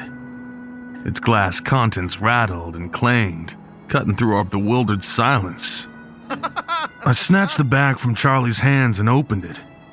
The old-timey ringtone filled the room. I wiped the screen on my pants and held it up to my face just in time for the ringing to stop. One missed call and a text message. That's what's on the screen. It doesn't give me a preview of the message, so we'd have to open it to know. Just a phone, Owen. That's all it is, see? Owen's body relaxed away from the cabinet, but he didn't come any closer. We should see what the message says. What? No, man, that's weird. That's an invasion of privacy. I don't mean go through the whole phone. Just read the message. What if it's the owner texting to see if someone's found it? Charlie held out his hand for the phone. I rolled my eyes and dropped it in his palm. I turned to Owen and shook my empty glass, jingling the ice cubes. Can I get a refill so we can have that drink for your parents? He forced a weak smile, apparently relieved I wasn't going to make fun of him. Owen had always been a little more sensitive than Charlie and me, a little easier to scare, but I respected that about him. I couldn't deride Owen, not during his first time back at the lake, especially not while he was still grieving. Besides, I had to admit that being back at the lake house had me a little creeped out and jumpy too. Huh. It's just a blank message. It says it's from unknown. Probably couldn't receive the text properly underwater. He shoved the phone back into the bag and zipped it closed, then pointed to the drink in my hand. You guys drinking without me now? After a little more whiskey and a lot more reminiscing, Owen finally relaxed. We played rock, paper, scissors to decide the shower order, like old times. Owen got first shower, then Charlie, which meant I got stuck with whatever was left in the water heater. When I got out, Charlie was laying on the couch flipping through TV channels. I heard Owen laugh quietly from the kitchen. He was sitting at the dining table, the bag of rice open in front of him, mud-caked phone in his hands. It looked like he was typing. What are you doing? It got another text message while you were in the shower. I've been talking to someone. His grin was a little too broad. Talking to who? I don't know, but she sounds cute. Who sounds cute? Charlie's face appeared in the doorway. How do you even know it's a she? I don't know, I'm just guessing. The number isn't saved as a contact. Charlie cocked an eyebrow at him. Convince yourself it's a girl on the line and all of a sudden you're not freaked out. Classic. Well, what are they saying? Do they know whose phone it is? I don't know. I haven't asked. She wants to know if I want to play. Owen bounced his eyebrows up and down. Charlie and I exchanged bewildered looks. Did you tell her that you'd have to ask your wife first? Owen held up his middle finger. Then she asked if I was alone. That's kind of weird. Owen read the message out loud. Do you like to swim? Come swim with us tonight. All three of us turned to the windows, currently getting pummeled by rain.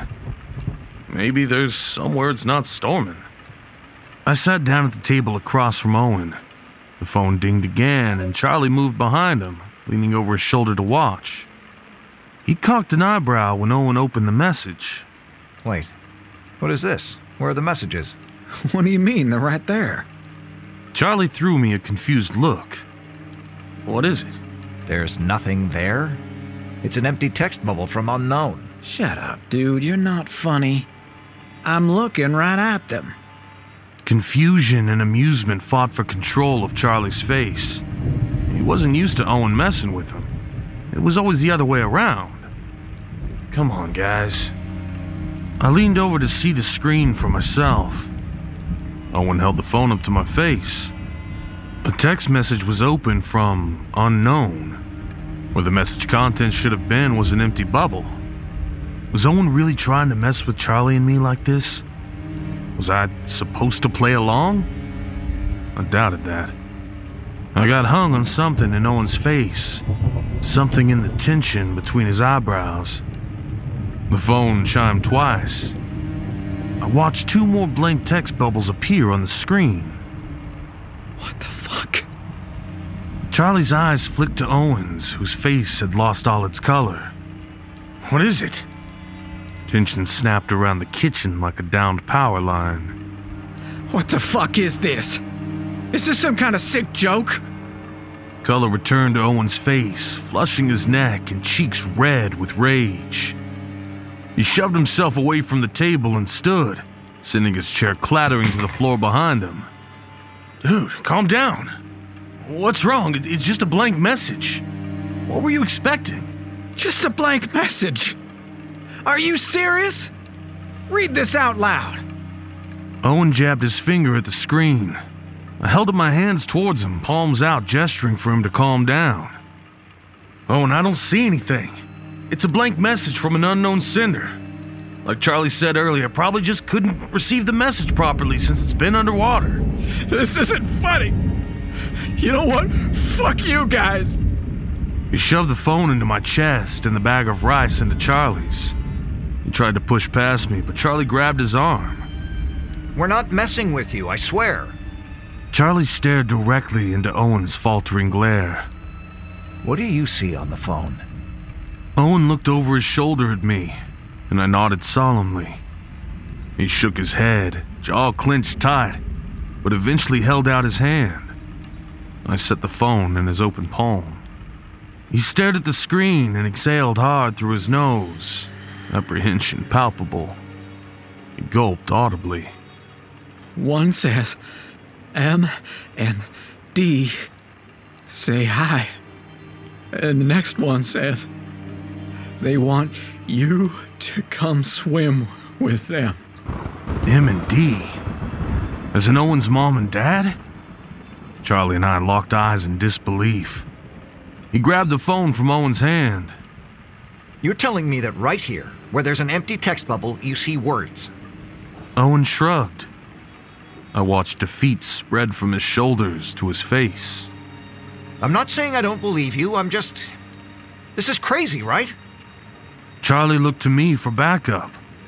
Lightning flashed outside the windows, flickering light through the room. The following crack of thunder made me and Owen both jump, even though we knew it was coming. Look, we've had a lot to drink. We're all tired. Let's just put this thing away, get some sleep, and figure it out tomorrow. We can just throw it back in the damn lake if you want, Owen. Good plan. He dropped the phone back into the bag of rice and zipped it closed right as it chimed once more. The three of us froze. I scanned Owen's face. Maybe we should just leave it. Turn it off until tomorrow. No, give it to me. I want to see what it says. Charlie's grip on the bag tightened. His eyes shot to mine. My heart started to pound in my ears. I didn't want to spend this night worried my best friend had lost his mind. I wished we'd never found this phone. Owen reached out and took the bag from Charlie, who released it begrudgingly. I watched Owen's eyes scan the message, saw the color drain from his face again. What do you see? It says, "Oh, are you coming?" His eyes slowly rose to meet ours. Guys, this is weird, right? The fear in his voice made me cringe. I leaned over the screen to look for myself, but saw the same empty spaces as before, from the same unknown sender. Charlie clasped Owen's shoulder and deftly slipped the phone from his hand. Let's get a round of waters in us and hit the sack. I'm beat. We can deal with this tomorrow, yeah? He returned the phone to the bag of rice while Owen looked on, limp. I filled 3 glasses with water and followed them to the living room, our favorite place to sleep when we visited as kids. Charlie put on a 90s B comedy, and that icy feeling between us began to thaw. When Owen got up to use the bathroom, Charlie tiptoed to my chair and put his face near my ear. Is he on something? Not that I can tell. The unfamiliar line of concern across Charlie's forehead set my pulse alight. Maybe this is some kind of mental breakdown. That's what I was thinking too. I don't think it's safe to sleep while he's like this. We could sleep in shifts so one of us can have eyes on him. What do you think? I was thinking the same thing. I felt guilty talking about Owen that way. My instincts told me we should call his wife or sister, but I couldn't bring myself to say it aloud. Honestly, I'm already falling asleep. Can you take the first shift? Yeah, I'll wake you in a few hours. He got back to his recliner just as the bathroom door creaked open, announcing Owen's return.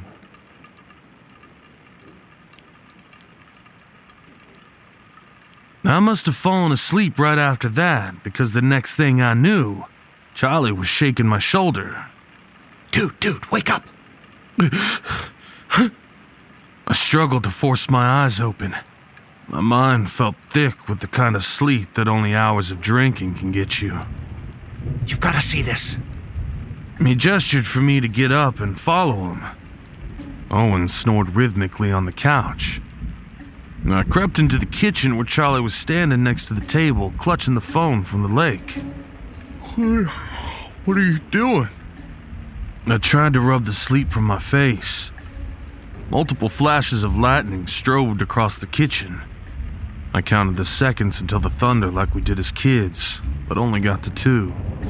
The phone got more messages, but this time they're actual words. Look. He thrust the phone at me. I blinked hard a few times, trying to adjust my eyes to the bright display. There on the screen were the exact same messages as earlier. Empty text bubbles from an unknown sender. I think this is the wrong thing. There's nothing there. He scrunched his brows together and craned his neck to see. No, it's right there. Don't you see it? He pointed to the empty text box. Oh, now I know you're messing with me. Were you messing with Owen earlier? That's not cool, man. He was really worked up over this. But Charlie just looked confused. You really can't see that? I shook my head and handed him the phone. Was I dreaming? I fought the urge to slap myself to be sure. I swear, I'm not messing with you. I rolled my eyes but decided to play along. Okay then. What do you see, supposedly? They're from an unsaved number, just like Owen said. But the messages are different. They say, "Come to the water. You won't believe what we found on the bottom. Come see." His eyes rose from the message slowly, like he was afraid to see my reaction. What? Like the treasure you were diving for earlier? Fuck me. He ran his hands over his hair. I'd never seen desperation on Charlie before. He'd expected me to trust him. How am I supposed to believe you? I don't know, man. The rain had tapered to a drizzle, but the wind still barreled against the house. I heard the crashing waves battering the dock. This is the weirdest thing that's ever happened to me. And I've seen some shit. His eyes darkened and guilt poured into my chest. You would never say something like that if you didn't mean it. Charlie rarely referenced the things he'd experienced on deployment. I believe you. The words poured from my mouth, though I wasn't sure I'd believed myself. If this is real, then I think we should turn the phone off. In the morning, we could take it to the police station or something. Get it closer to its owner and away from us. You don't really think it's dangerous, do you? I don't know what to think.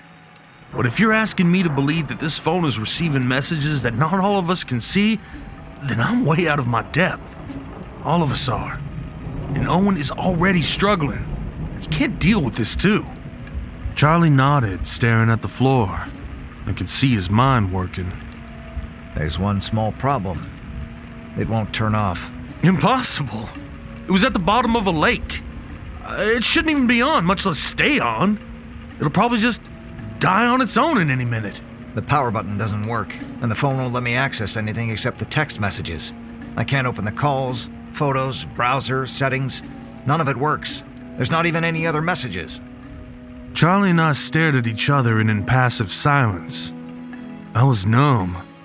Hours in the sun, swimming and drinking, then worrying about Owen. Exhaustion pressed me into the floor. I steadied myself on the countertop. Light flashed through the kitchen, and trailing thunder rattled the dishes in the sink. I pulled out a chair from the table, but decided I was too restless to sit. I paced instead. Charlie stared at the phone in his hand.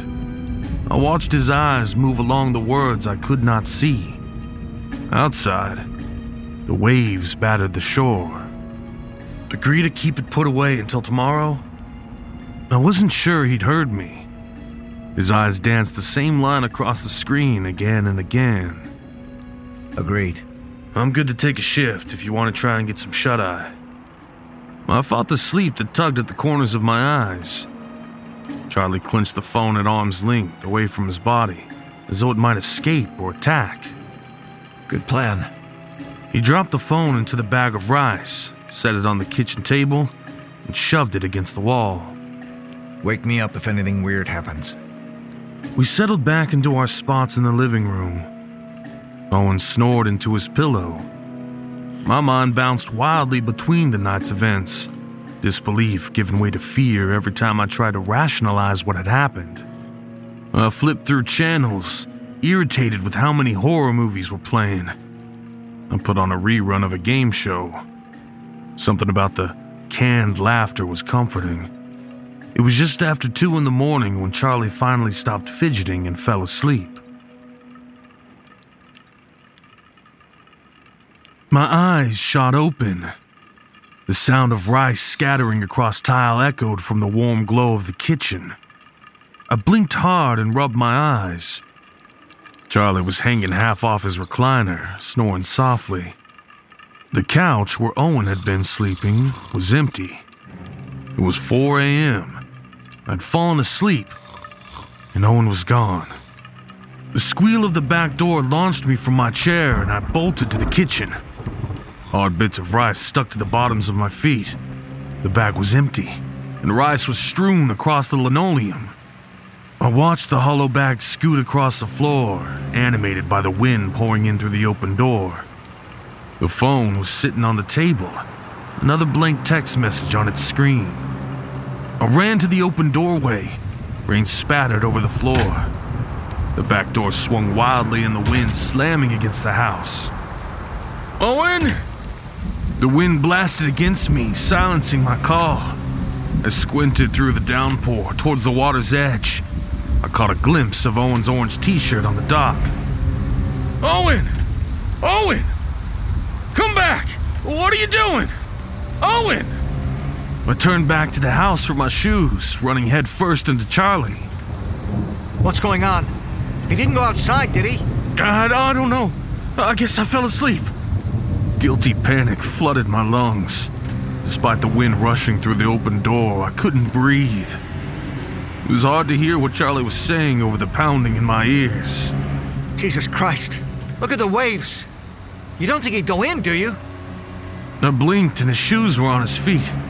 He straightened up and put a hand on each of my shoulders. He shook me once, hard. We're gonna get him. You and me, we're gonna go get him. But you gotta help me. We need a flashlight and life jackets. Anything that floats. The shed. It was all I could make come out of my mouth. He grabbed me by my shoulders once more. Do not go into the water unless I tell you to. The waves are too high, you will drown.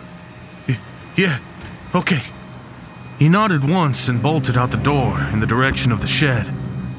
I was frantically squeezing my foot into my shoe when the phone on the table chimed. I stood on one leg, paralyzed, gripping my foot. I felt the blood drain from my face, felt adrenaline surge through me. For a second, I thought I was going to puke. I dropped the shoe and picked up the phone. The screen was lit with a text message notification.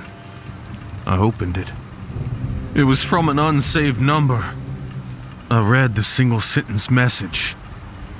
We're hungry.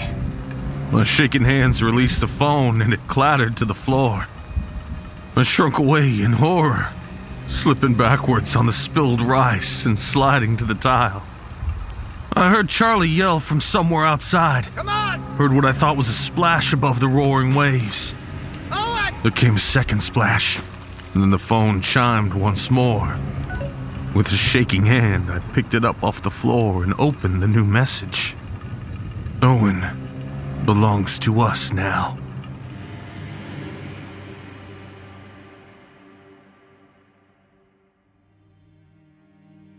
We were out there all night. Charlie refusing to leave the water with the search and rescue team. Me shivering on the dock. Charlie told police about the phone we found, about what Owen saw in the messages. He left out the part about the messages he read himself, though. He said Owen must have taken the phone into the water, and I didn't correct him. Charlie had been outside when I read the last messages, and I couldn't bring myself to speak, much less tell him what I'd read. And when I finally came back into the house to talk with police, the phone wasn't on the table anymore. It took the divers 2 days to find Owen's body. They never found the phone.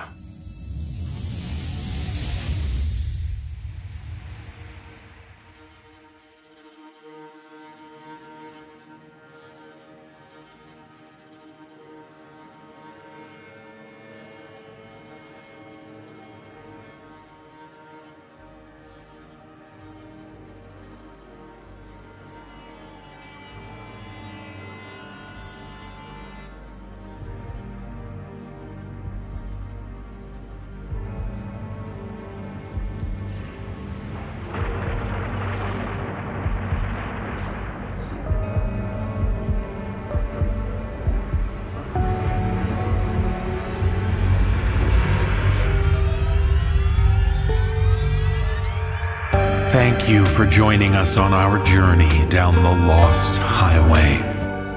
The musical score was composed by Brandon Boone. Our production team is Phil Michalski, Jeff Clement, and Jesse Cornett. Our creative content manager is Olivia White. I'm your host and executive producer, David Cummings. Please visit the NoSleepPodcast.com for show notes and more details about the people who bring you this show. On behalf of everyone at the No Sleep Podcast, we thank you for listening and for being a supportive Season Pass member. As the darkness fades, it feels like you're going to dream tonight.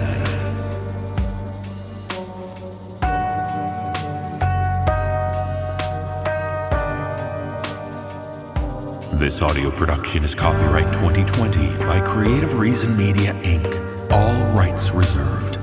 The copyrights for each story are held by the respective authors. No duplication or reproduction of this audio program is permitted without the written consent of Creative Reason Media,